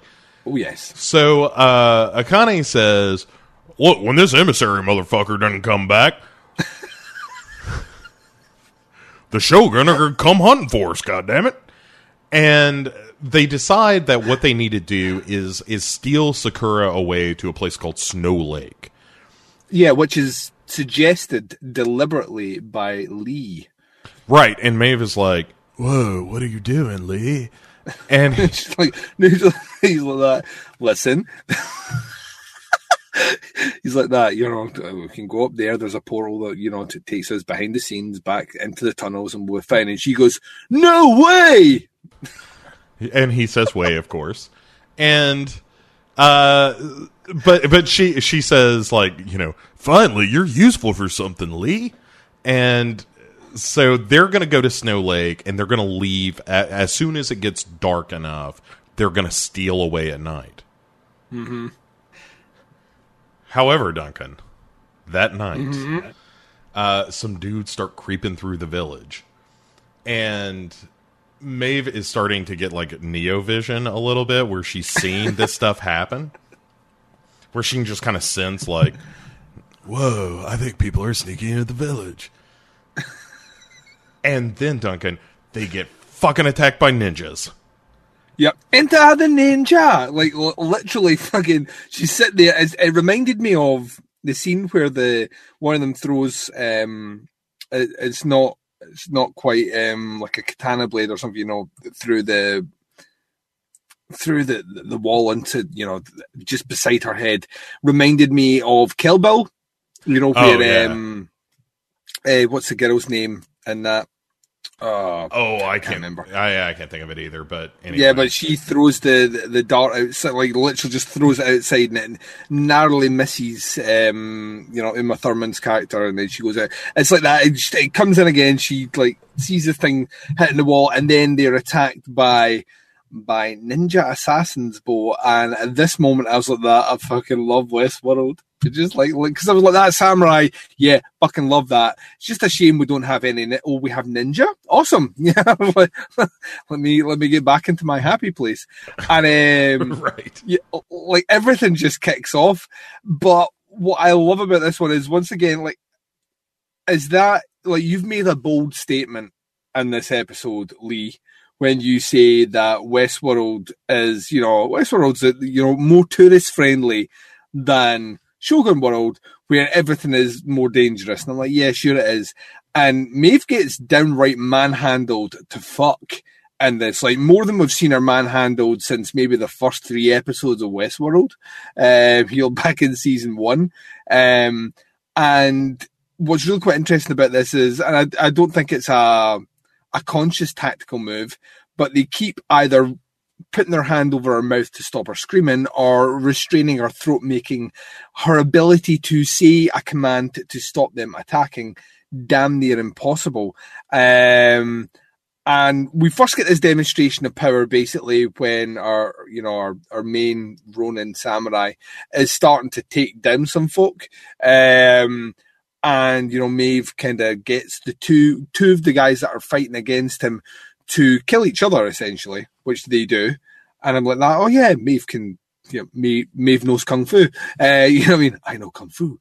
And show me. Don't know why Morpheus all of a sudden appeared in this episode. Maeve, do you think that is air that you're breathing?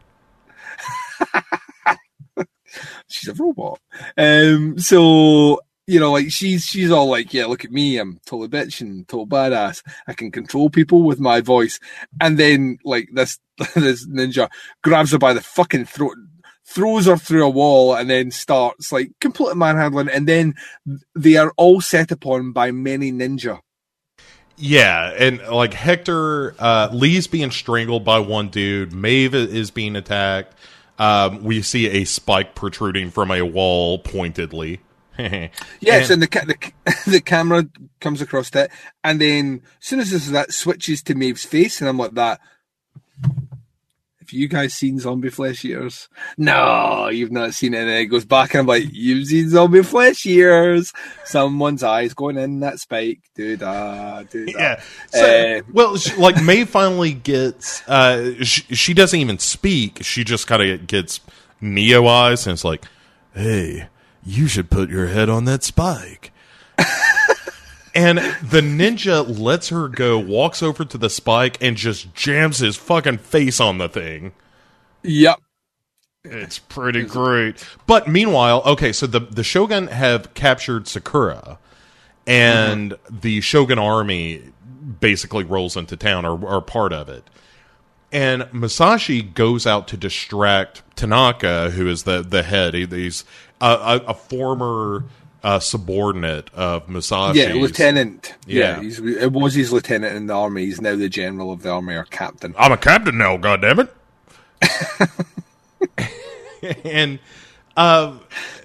Meanwhile, Maeve and her crew get out. Like, it's Maeve and Akane and like Felix and Sylvester and Lee. Like, they take off while everybody else kind of gets captured.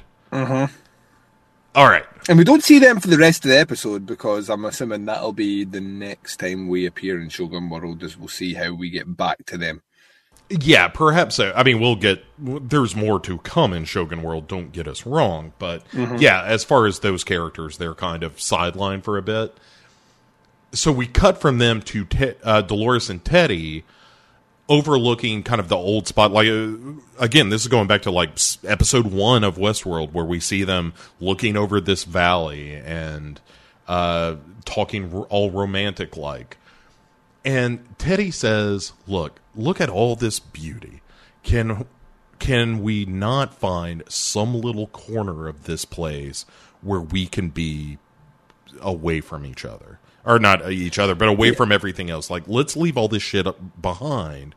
Because he says there's a war coming, that they're going to come for us, and he is not sure how dealing with that will change them. Once you've been through a war, you're never the same person again. And he knows that who they are and where they are right now is very much in love with each other. And if ever there was a time that they could capture this beautiful land they were at, and this idea of them being woke, and at the same time, the way they feel about each other and contain that as like a snapshot, now is when he would want to do it. Can't they just turn away? Hasn't there been enough killing, Bo? Why won't someone think of the children? Well, it's a good question, Duncan, but Dolores is going to answer that with a cow story where she says, hey, Teddy, maybe you can turn your attention to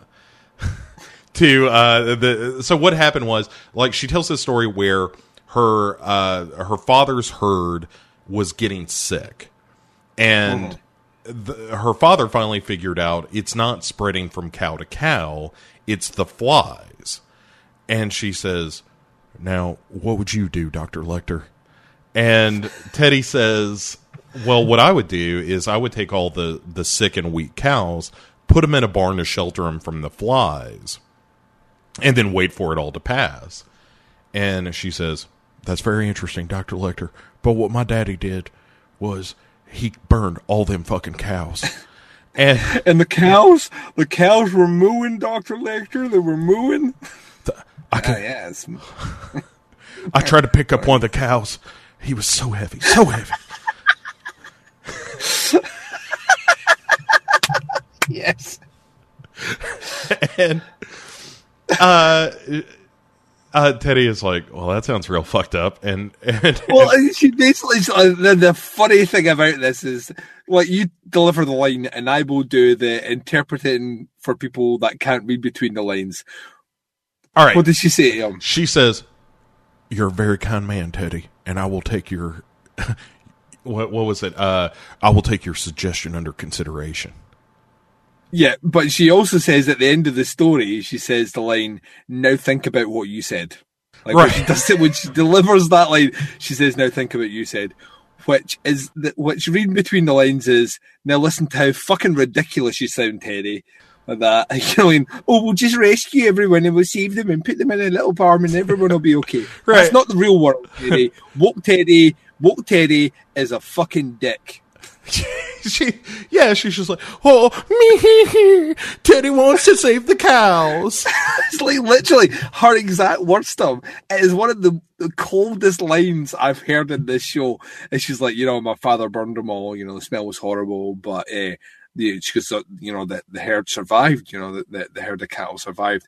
And she goes, now think about what you said. That's her line, and I'm like that.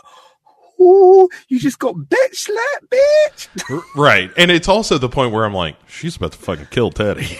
Like, yeah, well, that bit I was like that. Yeah, she's starting to realize that maybe Teddy could be quote unquote expendable.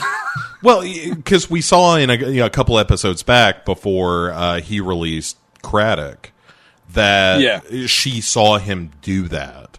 And is after commanding him to kill him as well, not following orders, Bo.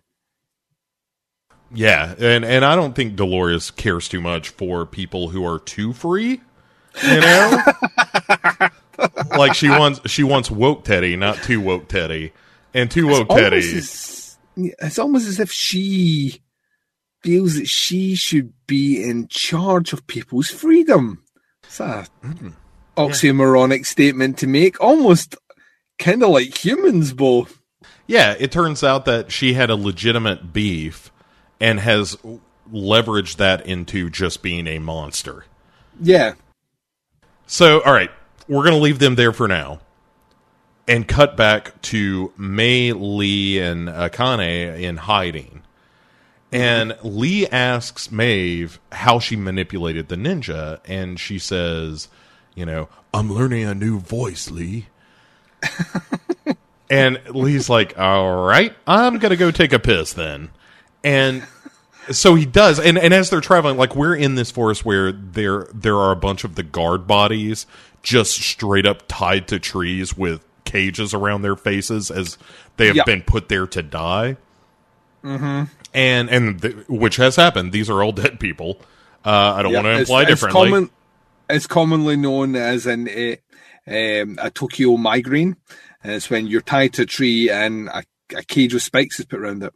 Yeah. True story. Yep, that's absolutely true. And so he goes for his piss, and he sees like a walkie-talkie thing on one of the guards and nabs it, which doesn't come into play in this episode. Just important to know that he now has a way to get in touch with the folks at Delos. So they decide, hey, we're going to go to the samurai camp, and we're going to pose as the envoys of the Chinese Empire.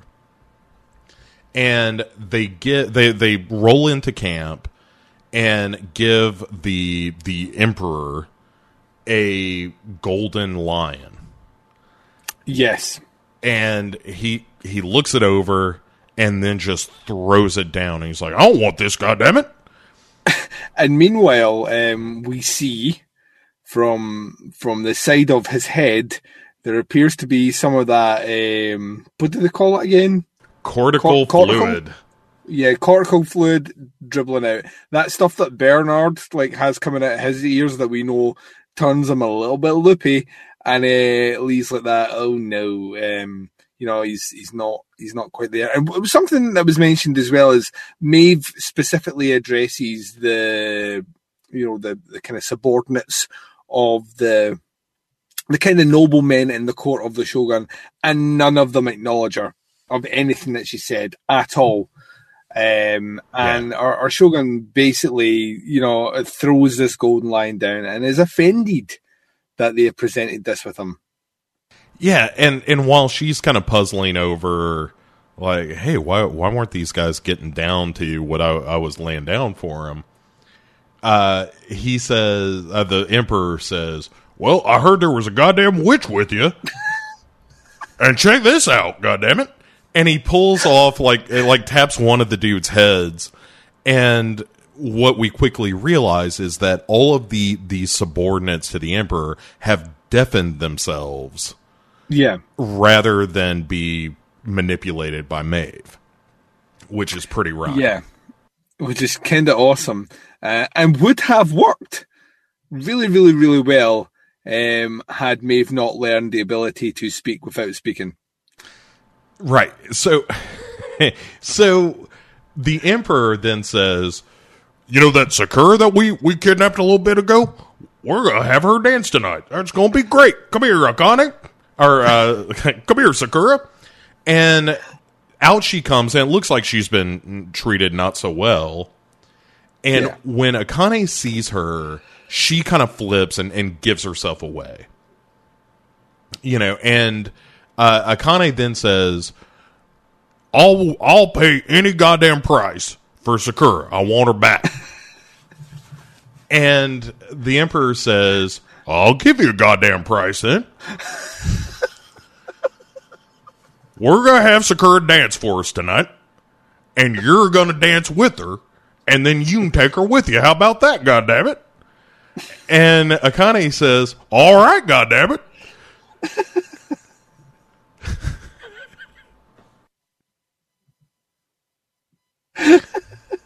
That's such a good idea. And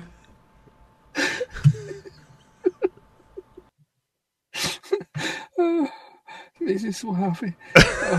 so once we have made that arrangement, we cut back to Dolores and Woke Teddy overseeing the train as it's being repaired and all that stuff.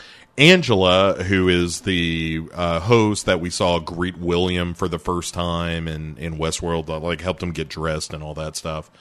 And she rides in with one of the guards that she was in pursuit of Daddy, of Papa Abernathy. And she says, look, I didn't catch up to them, but I found this guard, and he told me they're taking her to someplace called the Mesa. And Yes. Dolores says, well, Teddy, I guess that means we're going home, Dr. Lecter.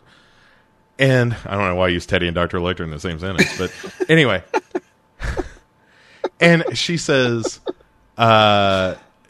if she wants him to say yes to his proposal, or like, do you want me to agree to your suggestion that we just run the fuck away, even if you know I will only disappoint you if we do that?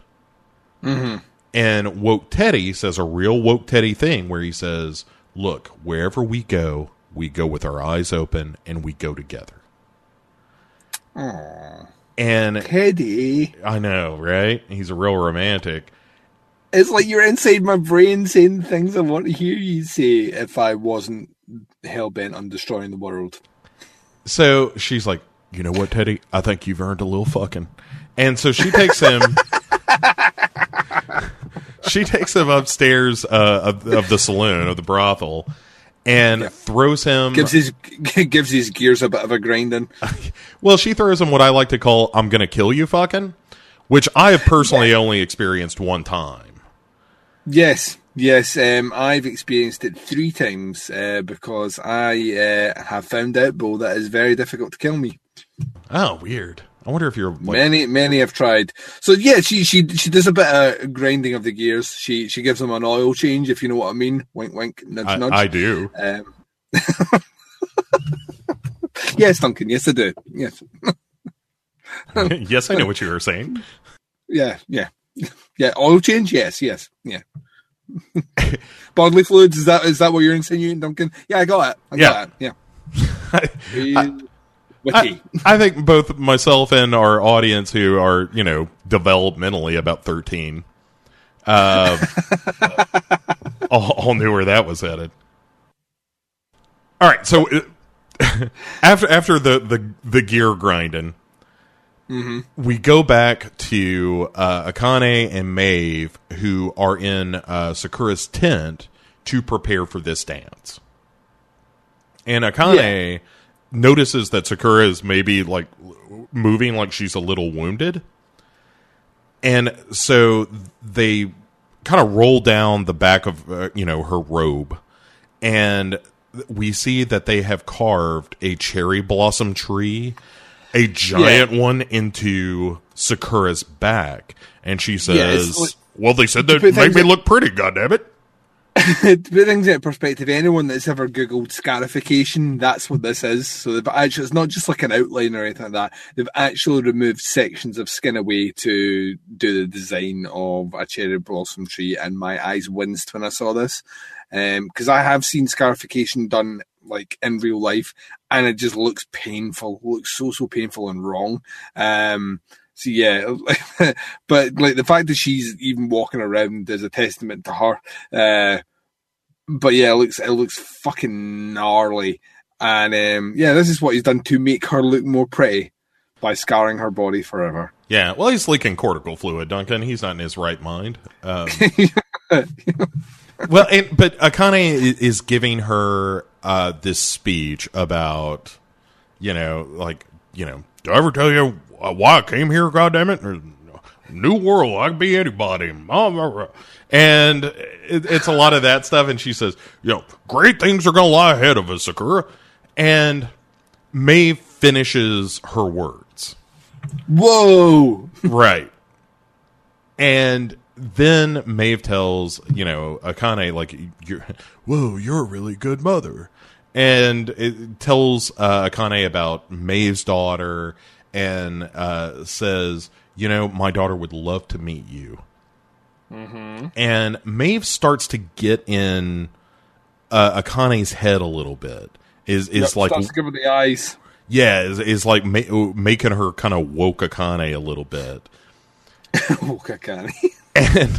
But Akane tells her to stop. And it's like, no, whatever you're doing, knock it off. God damn it. And Maeve says, you know what? You're right. There are some things too precious to lose, even if the cost is being free. Yeah, which is, is incredibly poignant about her journey in general. She could have left. She could have been out the park. She could have joined with Dolores. She's had two options out with this quest that she's doing. Some people would say it's a foolish quest, but she disagrees. And I mean, no better than an earlier scene, which we kind of glossed over, which was when Lee was basically saying to her, why do we care about, Akane and Sakura, and why are we caring about this? And she specifically says to him, why, this is what you don't understand. Why do you act surprised at the way we act when you program us to love things or love people? Why are you surprised when we, try and defend or find or rescue them? Why, this is your flaw, and why do you create these emotions in us, or these feelings, or these bits of code, and then act surprised when we act upon them, in these ways?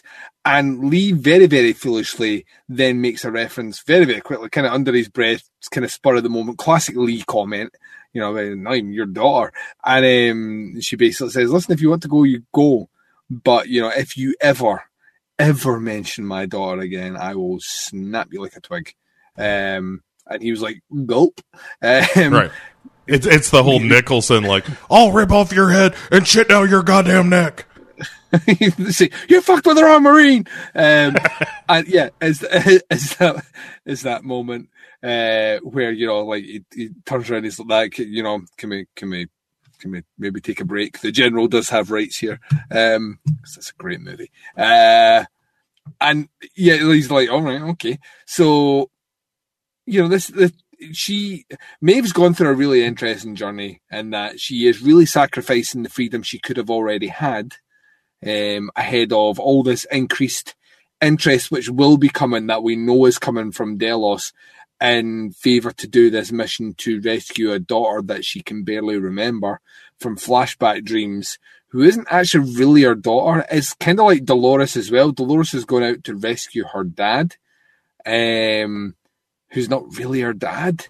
Yeah, but I would say the contrast here is that, yes, they're kind of on similar paths. The difference is that Dolores wants to retrieve her father partly for sentimental reasons, but because Delos is gone. Right, and also because she knows there's something up with that. Yeah.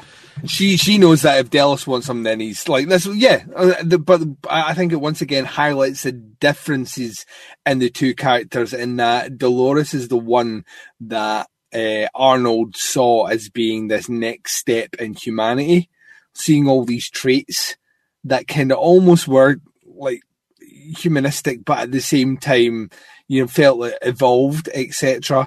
And Maeve realistically is that, and Dolores isn't. Dolores is like the most maniacal, megalomaniac versions of humans embodied in a person at the moment. And Maeve is like the most human of the two to an extent. And that there is she's a bit mean, and yeah, she can do all these things, but there is real compassion there, and empathy and sympathy, which Dolores seems incapable of doing.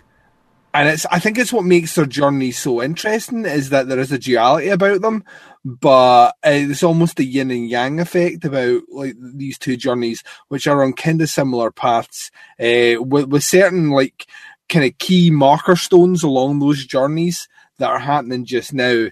But they couldn't be any more different in terms of the way that they're going about it. And the way they act themselves, the personality traits that they have are polar opposites to each other. It's why I find myself gravitating towards the main story so much in the show, is that it's my hook. It's got a bit of humour in that story that I need. But it's also Maeve is like an instantly more likable character than Dolores this season, and I think for deliberate effect. Yeah, and I think the contrast between the characters is the contrast in this scene and the next one we're going to talk about, where this scene ends with, you know, Maeve saying, yes, you know, if you reject the freedom I'm offering you, I'm not going to force that on you. You know, Yes. like you need to come to this willingly. You have this love for Sakura, almost this mother-daughter kind of love. I empathize with that. I recognize that. And I'm going to let you find your journey, essentially.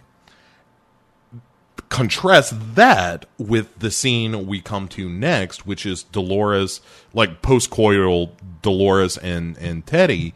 And she says, Teddy, come with me. I've got something I need to show you.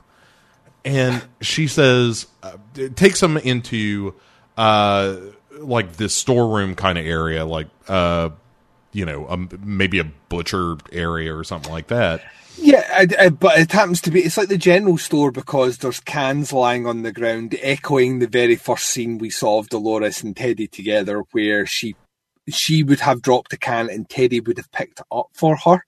But in this scene, she picks up the can and puts it down, and Teddy observes her doing it. So it's almost like Teddy is not helping her in this instance. You know, Teddy is not the knight in shining armor that she actually needs. Right. Well, because she doesn't need one. She is her own knight at this point. Exactly. She's evolved past that. And then at this stage, it's what use does Teddy have in his current state if he is not 100% following her command? And we will find out where that gets you, Bo. Where does it get you? Nowhere good. Like she actually tells him, like, I've been questioning my feelings about you. Like, what do I care about you because I'm programmed to care about you? Like, what is that? And we've gotten to see each other more, you know, purely, more truly over the past couple of days. And she says, I know that it's true now, that I do care about you. And then takes him to one of these like fly cows or something that she was talking about earlier, and she says, "To grow, we have to suffer." Yeah. Which again, direct contrast to what Maeve was saying. And a bunch of her flunkies come in to take Teddy by the arms and hold him still, while one of her, you know, tech dudes that they have is overriding all of Teddy's files against his cautions as well. He basically says that like to do this sort of mass change as well, not incremental change, mass change can have effects. You know, it can damage the hosts to do it. And she's like that. Yeah, well, a little pain never hurt anyone. It makes you grow as an individual. Do it. And I'm like that. Oh shit. Yeah, it's really an interesting storyline, though. I like the fact that finally we have Dolores kind of turning on Teddy, of saying, the weak aren't going to make it to the world that I'm creating. Mm-hmm. So rather than destroy you, I'm going to make you strong enough to survive this. Yeah. And which is a real fucked up kind of logic, but there you have it. And so we leave them there in this episode. That's the last time we're going to see Dolores and Too Woke Teddy, who is now Too Woke Evil Teddy, maybe? Yeah. But next time we see him, he's going to be a different character.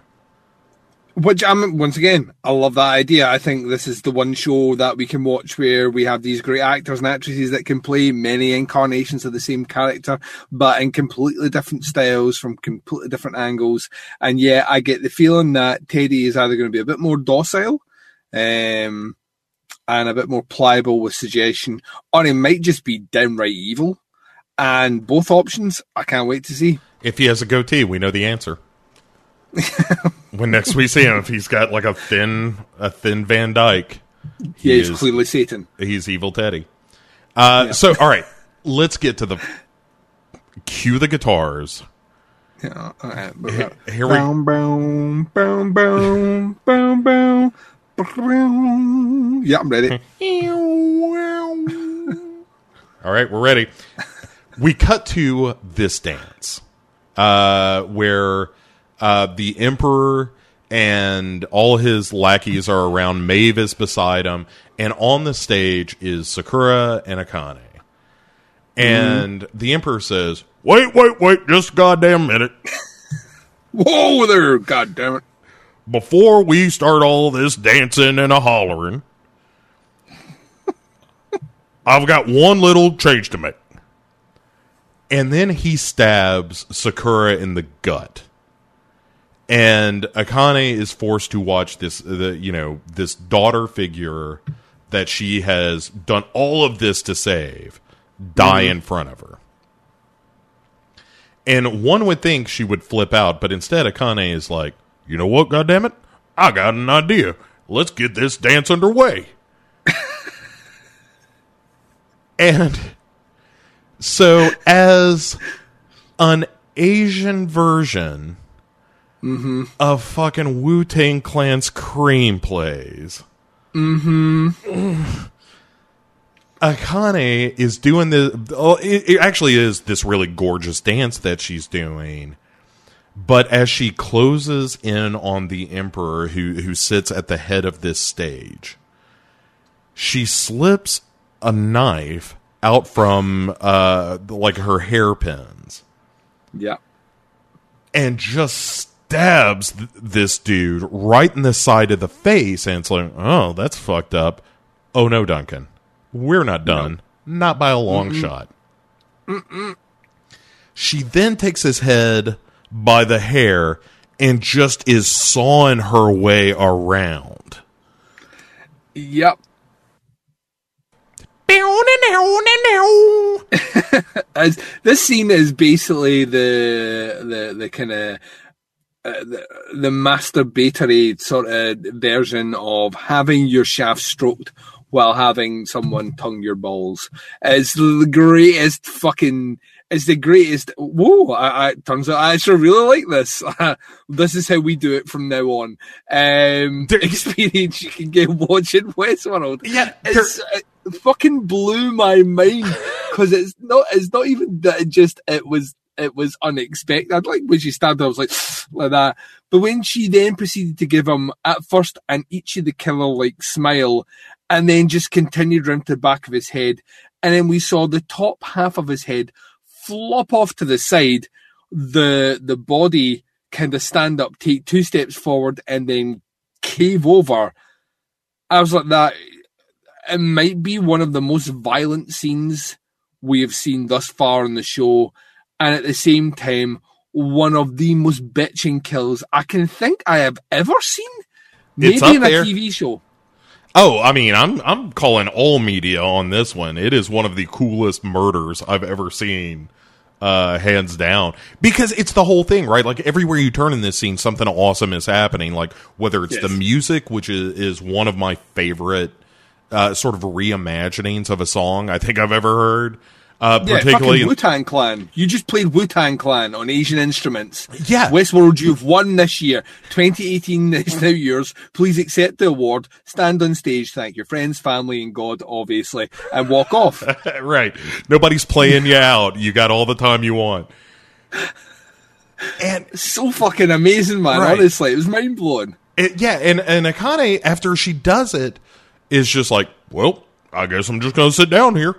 And has a seat, and a bunch of assassins, grab her, or they're labeled as assassins, and Maeve and Akane are forced to kind of sit down. They're about to be beheaded, and then right before the katanas come down on the bare necks of Maeve and Akane, Maeve fucking neos these soldiers into killing one another with their swords. And when that goes down, all the other soldiers are like, "What the fuck? God damn it, we gotta get involved." And so they start rushing, and Maeve says that she has found a new voice, and now it's time to use it. Oh yeah. Cut to fucking black.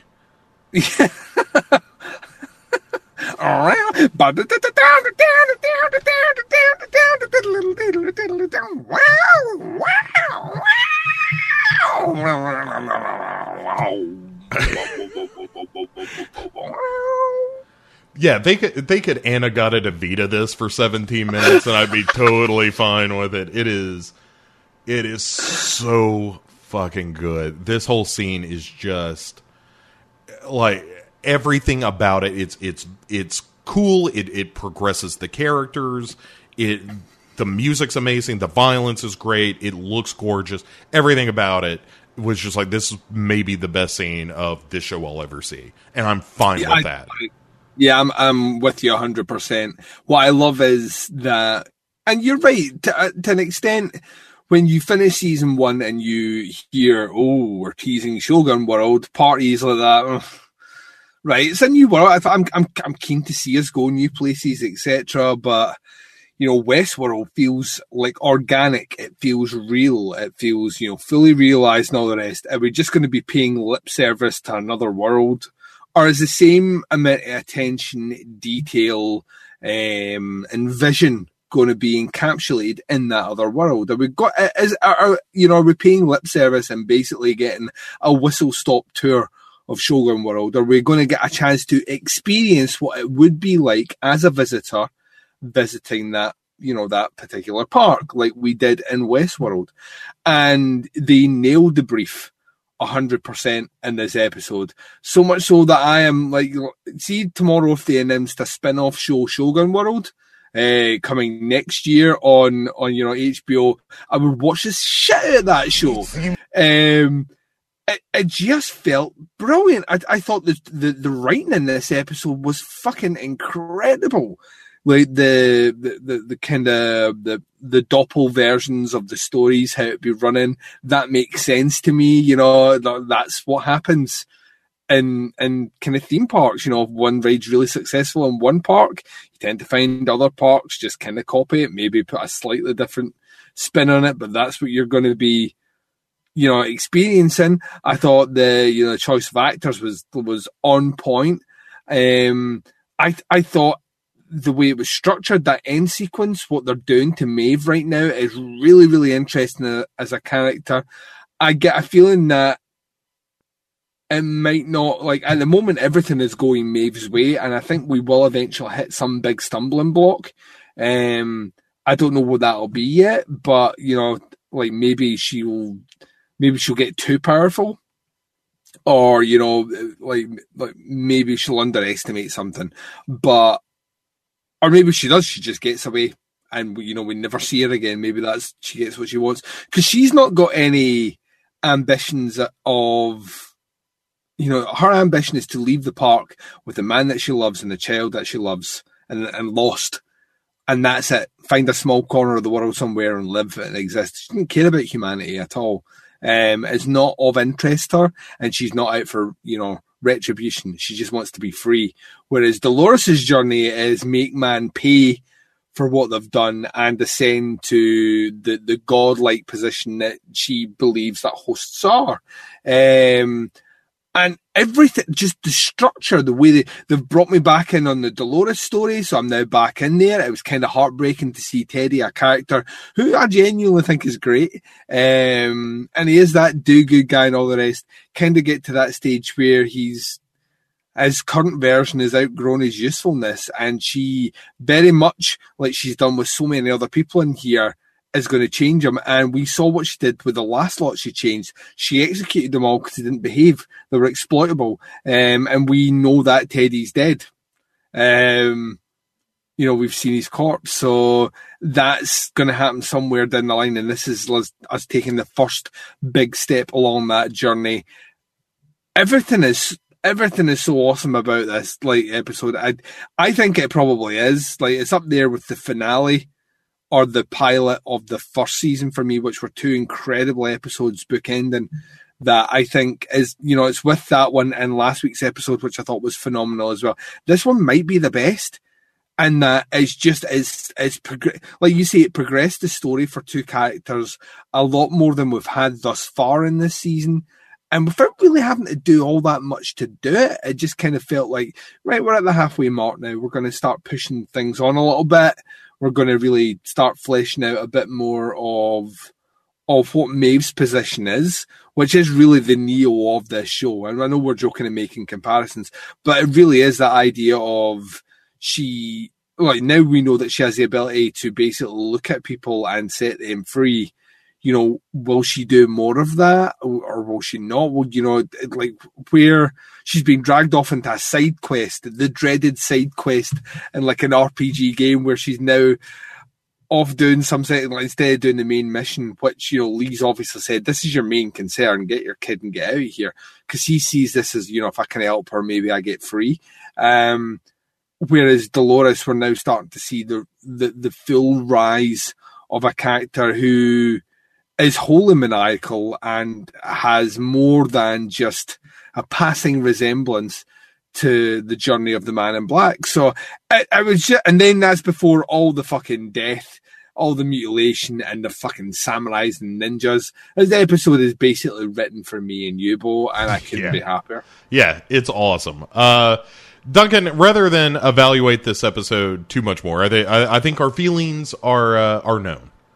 Mm-hmm. I think now we turn to, since we have reached the halfway point in this series, both on Westworld itself and our stupid little podcast about it, I sent out the word and I said, hey, if anybody has some questions or comments about, say, the Westworld and this show, shoot them over to us. And so we have longtime listeners, Court Psyops and Joseph Petruziello, who have asked us a couple of things. So I'm gonna start with Joseph.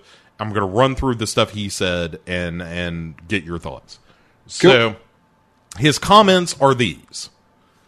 He was both happy and sad to see some of the old Clementine still in Clementine, which I would agree is kind of this bittersweet thing. He commented on how awesome the Wu-Tang dance routine was. Noted. And you're right. He says his only issue is that he wants more Shogun World. He actually enjoys Dark Dolores, which I like that. But wanted more separation between the plots, which I feel like we'll get to that. I'll get your impression here in a second, and we'll end this particular set of comments with one of his questions, and then we'll get to the other ones. Is Maeve the one now? I mean, basically, I think so. I think it would not surprise me in this show.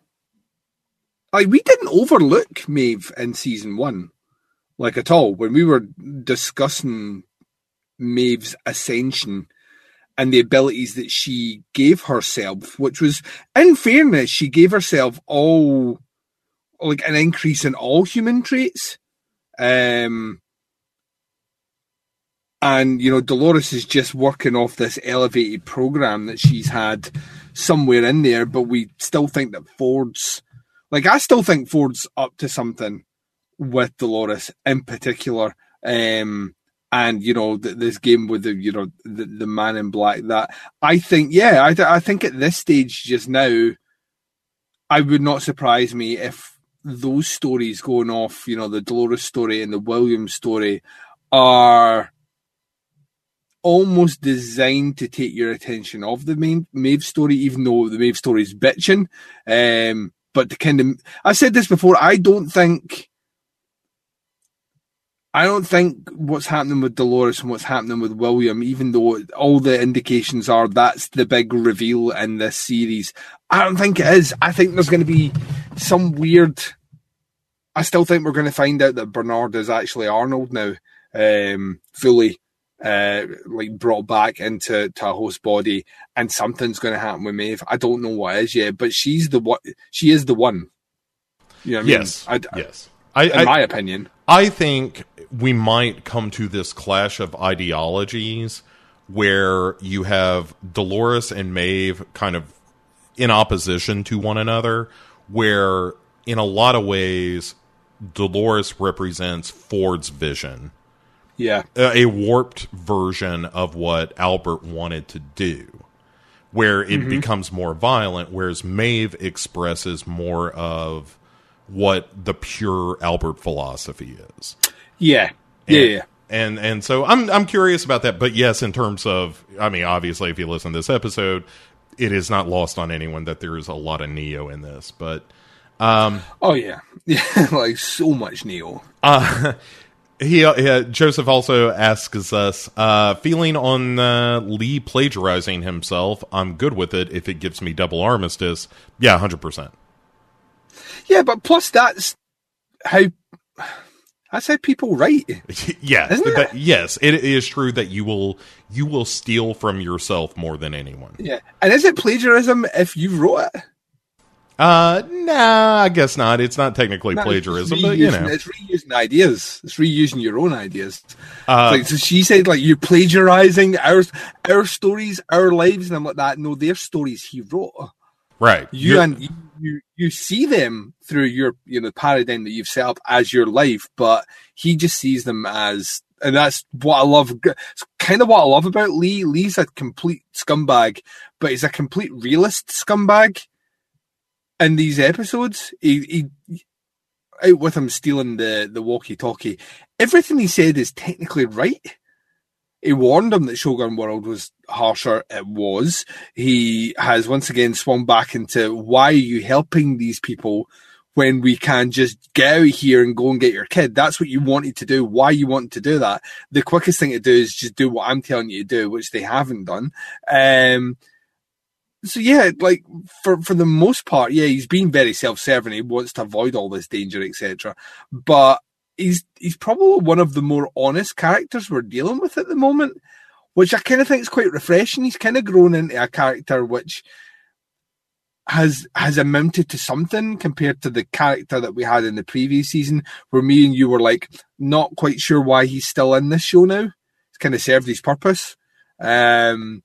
It turns out his purpose is to be part comic relief, but kind of part almost exposition on the show of really, when we're in a new area, he's going to give us a little bit of a, info dump on what's happening, whether it's, interactions between the hosts and Shogun World, or basically describing what this park is. And he's one of the characters, once again, who didn't really stand out to me, but in this season, given the right people to bounce off of, he's a really interesting character. So I want more of that. I want more. I actually really enjoyed seeing like the same story play out in a different setting, and the nuance that comes with that. I thought that was really, really clever, and it worked really well as well. Just like those slight. And once again, if anything, it just highlights how unremarkable and ununique humans are, because for all intents and purposes, geisha houses existed in before brothels existed in Westworld. The time period. There's an analog to everything in every culture and every time. Yeah, it gives you your grounding to write those stories round, and all you're changing is minor details, but it's essentially the same story. So I kind of like that as well. Yep. All right. One last question from Joseph. This one I did some research on. So nice. He says, I have to rewatch, but did Dolores force Hector's program onto Woke Teddy? Oh. And now when I read that, I thought, oh my God, did that happen? That's pretty cool. I went back and watched that, pausing on what the tech was doing. And it does not appear, unless someone can point something out to me I didn't see, that was the case. It looked more like it was just, hey, I'm overriding Teddy, but there wasn't any indication of what was being written onto Teddy. So, we'll see. Okay. Court Psyops has a couple of questions for us. He says, does the dynamic of a creator being confronted by his characters and storylines and forced to engage with them and see the direct result of their suffering that he envisioned feel like issues that the writers of Westworld themselves are trying to work out for what they have done to their own characters? And I would argue, I think there is a lot of art that does this. I think, you know, Michael Haneke is probably the most famous example of this, of saying, is the audience complicit in the violence that they watch? Funny games, yeah. And in much the same way, Westworld is sort of saying, you know, are creators complicit in the suffering of their characters? And I think yes. I mean, of course, that's the game. Yeah, it's played really well with it's subverted, I think, an audience as well, in that we were watching season 1 kind of hoping for a host uprising. You know what I mean? Kind of seeing how poorly treated they were, and you know, our instinct as humans is to kind of stand up for the weak. And then we've jumped into the second season and we've seen how Dolores, for example, who was so brutally treated in that first half of that first season in particular, we're now seeing how she's treating people. You know, we're kind of, if you're me, you're kind of feeling sorry for the humans a little bit, in that but they're being treated the same way. And I think it's very quickly and very cleverly making you make that jump either side and follow that thought through. So I want the host to uprise. What does that mean? Oh, the hosts are going to start torturing humans. Maybe I don't want them to uprise. And you know, I think they've done that very well. I think Lee is a great example this season of a writer addressing concerns of that. But I genuinely thought Ford, in the first season in particular, delivered a lot of poignancy about, you know, there was a lot of subtext in there about religion, in particular, but just like how much of a fucking scummy bottom of the barrel, you know, dregs that the humanity can actually be. And I think it plays with a lot of that in a really interesting way. As one of the reasons, I think the show is like so much more than just the kind of small sum of its parts. I think there's a lot of those messages in there. There's a hell of a lot of subtext if you want to look into it. We've spoke about previous episodes. Like 2 episodes ago was basically like there was biblical iconography all the way through that, right down to a scene where there were people sitting at a long table and it was basically the Last Supper, and it's all in there. So the show's doing a lot. I think it's doing it better than most of the TV I've seen try and cover subject matter of you know creators interacting with their creations in a good or negative way. Yeah, one other thing that I've been entertaining that I'll share with you and the listeners, and I don't know if this is accurate, but it's something that occurred to me as I was watching this episode in particular, and as we're getting a much finer point on the differences, the very stark differences between Maeve and Dolores, is that I feel like there is a bit of reflection of the political climate of the U.S. in this, where you have, like I said earlier, there is a legitimate complaint in terms of the hosts, right? Like they are being subjugated, et cetera, et cetera. The question is, which of 2 leaders, potential leaders, are you going to follow? The one that seems to be acting almost purely out of self-interest, or do you follow the one who has not assumed any mantle of leadership and is much more this, you know, benevolent figure? Not now, Tully. Get out of here, Tully. Nobody wants you here. Well, it was almost as if it was seconding him, what you were saying right then. They're going, yeah, Bo, you tell him. He agrees with me a lot. That's what I like about him. Assassin, you know. So, but, I don't know that it's a one-to-one comparison, but as I look at it, I'm like, oh, yeah, I mean, Dolores is this very Trumpian kind of figure that, like, a lot of people see her as the way out of this. And, she has a very distinct idea of how she wants it to go. But, yeah, I believe that there is some element of the political to this show. I do think there's also the religious. Like, I don't think it's purely one thing or another. I think there's the religious iconography and all that stuff. There's a lot there, and it's very, very fun to kind of pick through it all. And it's great. It's a very smart show. I like watching it. I think this episode has been just the absolute bee's knees. And we've got one more question from Court, however. No. Is the recent rebellion of the hosts and hatred toward their creators representative of our own anger at the thought of predestination and self-delusion of our own cyclical patterns we are trapped in throughout our life? That's a very fancy pants smart question. I would say, yeah, to some degree. I mean, that's one of the struggles of life, right? Is are we trapped in the same thing? Do we imprison ourselves in a way? Do we just do the same thing over and over again, thus creating this reality? And we are, unwoke teddies. Living the same day again and again and again.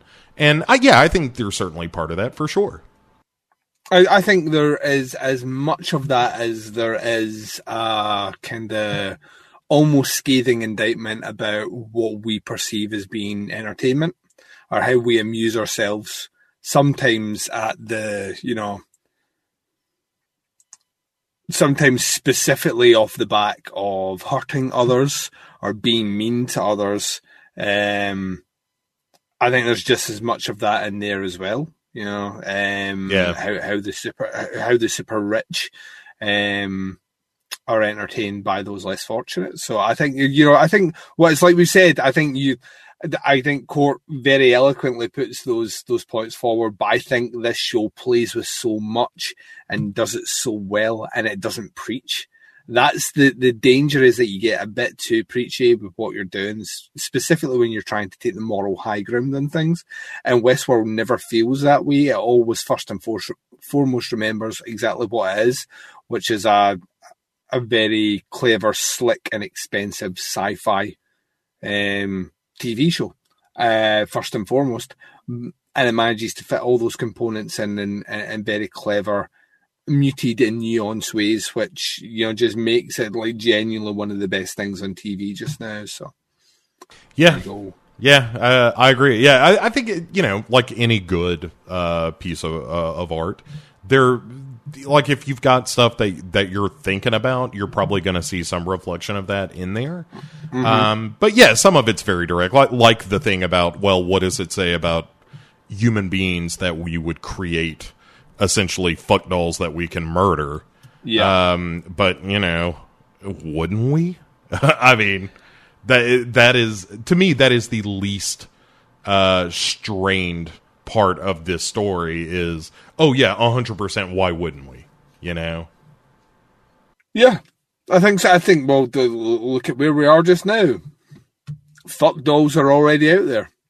It's only a matter of time before some macabre, sick, serial killing bastard out there, gets the idea of making them a bit more anatomically correct and then starts carving them up. Yep. Well, Duncan, that is it. That is the halfway point of Westworld Season 2 and of this particular run of shows. So we'll be back, obviously, in a week to talk more Westworld on the back end of this season. I'm very excited, of course. But in between now and then, Duncan, what are you going to be watching that you're looking forward to? It's a very, very, very good question. I don't actually have anything planned, which is very unlike me. There's a few things Netflix-wise that I quite fancy getting into. I might try and go and check out that Avengers movie this weekend because I've still to see it. My wife has been to see it. She went without me. And she thoroughly enjoyed it. So I might try and go and see if I can sneak a screening of that over the weekend. But out with that, not a lot at all. What about yourself? Anything that's on the cards for you? Yeah, I've got about an episode and a half of The Terror still in front of me. Nice. I'll be finishing that up. I'm looking forward to finishing up Tokyo Vampire Hotel as well. Mm-hmm. And and I think that's it. I think it's more series stuff at this point because now that I've seen Winchester, I don't need to watch other movies. Clearly. Yeah, but I'm excited about that. So, Duncan, very last thing, where can people find you in between now and then if they want to hear more from you? Check out Podcast Under the Stairs. It's available on iTunes. You can come across the website, teapotscast.com, and come across and join our bitchin' Facebook group, where I love it when people start posting Westworld stuff as well. So you can obviously post that on the Legion Facebook group page, but feel free if you want, if you're lazy or you want to interact on both sides, come across to facebook.com/groups/teapotscast. Well done. Also, you can go to legionpodcasts.com, where you can find all the other stuff I do. Just dropped a new episode, or new show, first episode of that, called Pick Six Movies, which I'm very proud of. Excellent show. Can't recommend that enough. Thanks very much. And, there's that. There's a new Devour that we're about to do, so you can catch up on any Devour that you missed with the new lineup. Just a bunch of stuff over there, and check it out there. If you want to find me on the Twitter, as I've said, Ricky Morgan has been taking over the Legion Twitter stuff, which has enabled me a bit of freedom to actually use my own Twitter account again, which is at Bo in Tennessee. INTN is the way you end that up. BOINTN is how it goes. And you can find me over there. I've actually been paying attention to that a bit more. And I think that's it, Duncan. I think we are going to draw this episode to a close with our eyes towards, hopefully, more Shogun World, more Maeve being the one, more Dark Dolores being dark, and we get to see if woke Teddy becomes evil Teddy next time around. Can't wait, man. I can't wait. 1 week. 1 week. All right, everyone. See you next time. Say goodnight, Duncan. Good night, Duncan. Bye. Yeah. Check this old fly shit out. Word up.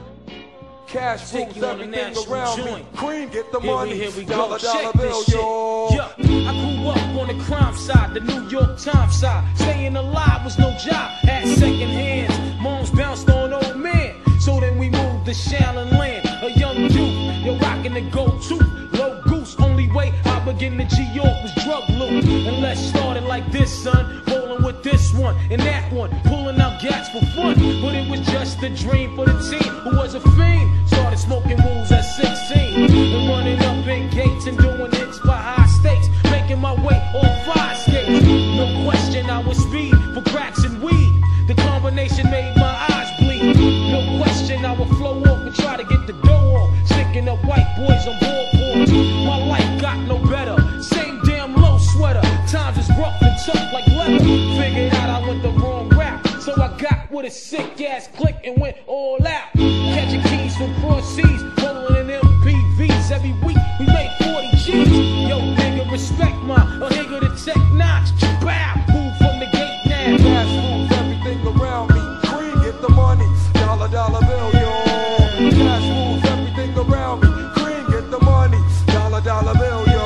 It's been 22 long, hard years, I'm still struggling. Survival got me bugging, but I'm alive on arrival. I peep at the shape of the streets to stay awake to the ways of the world, cause shit is deep. A man with a dream with plans to make cream, which failed. I went to jail at the age of 15, a young buck selling drugs and such, who never had much, trying to get a clutch on what I could not. Court play me short, now I face incarceration. Pacing, going upstate's my destination. Handcuffed and back of a bus, 40 of us. Life as a shorty shouldn't be so rough. But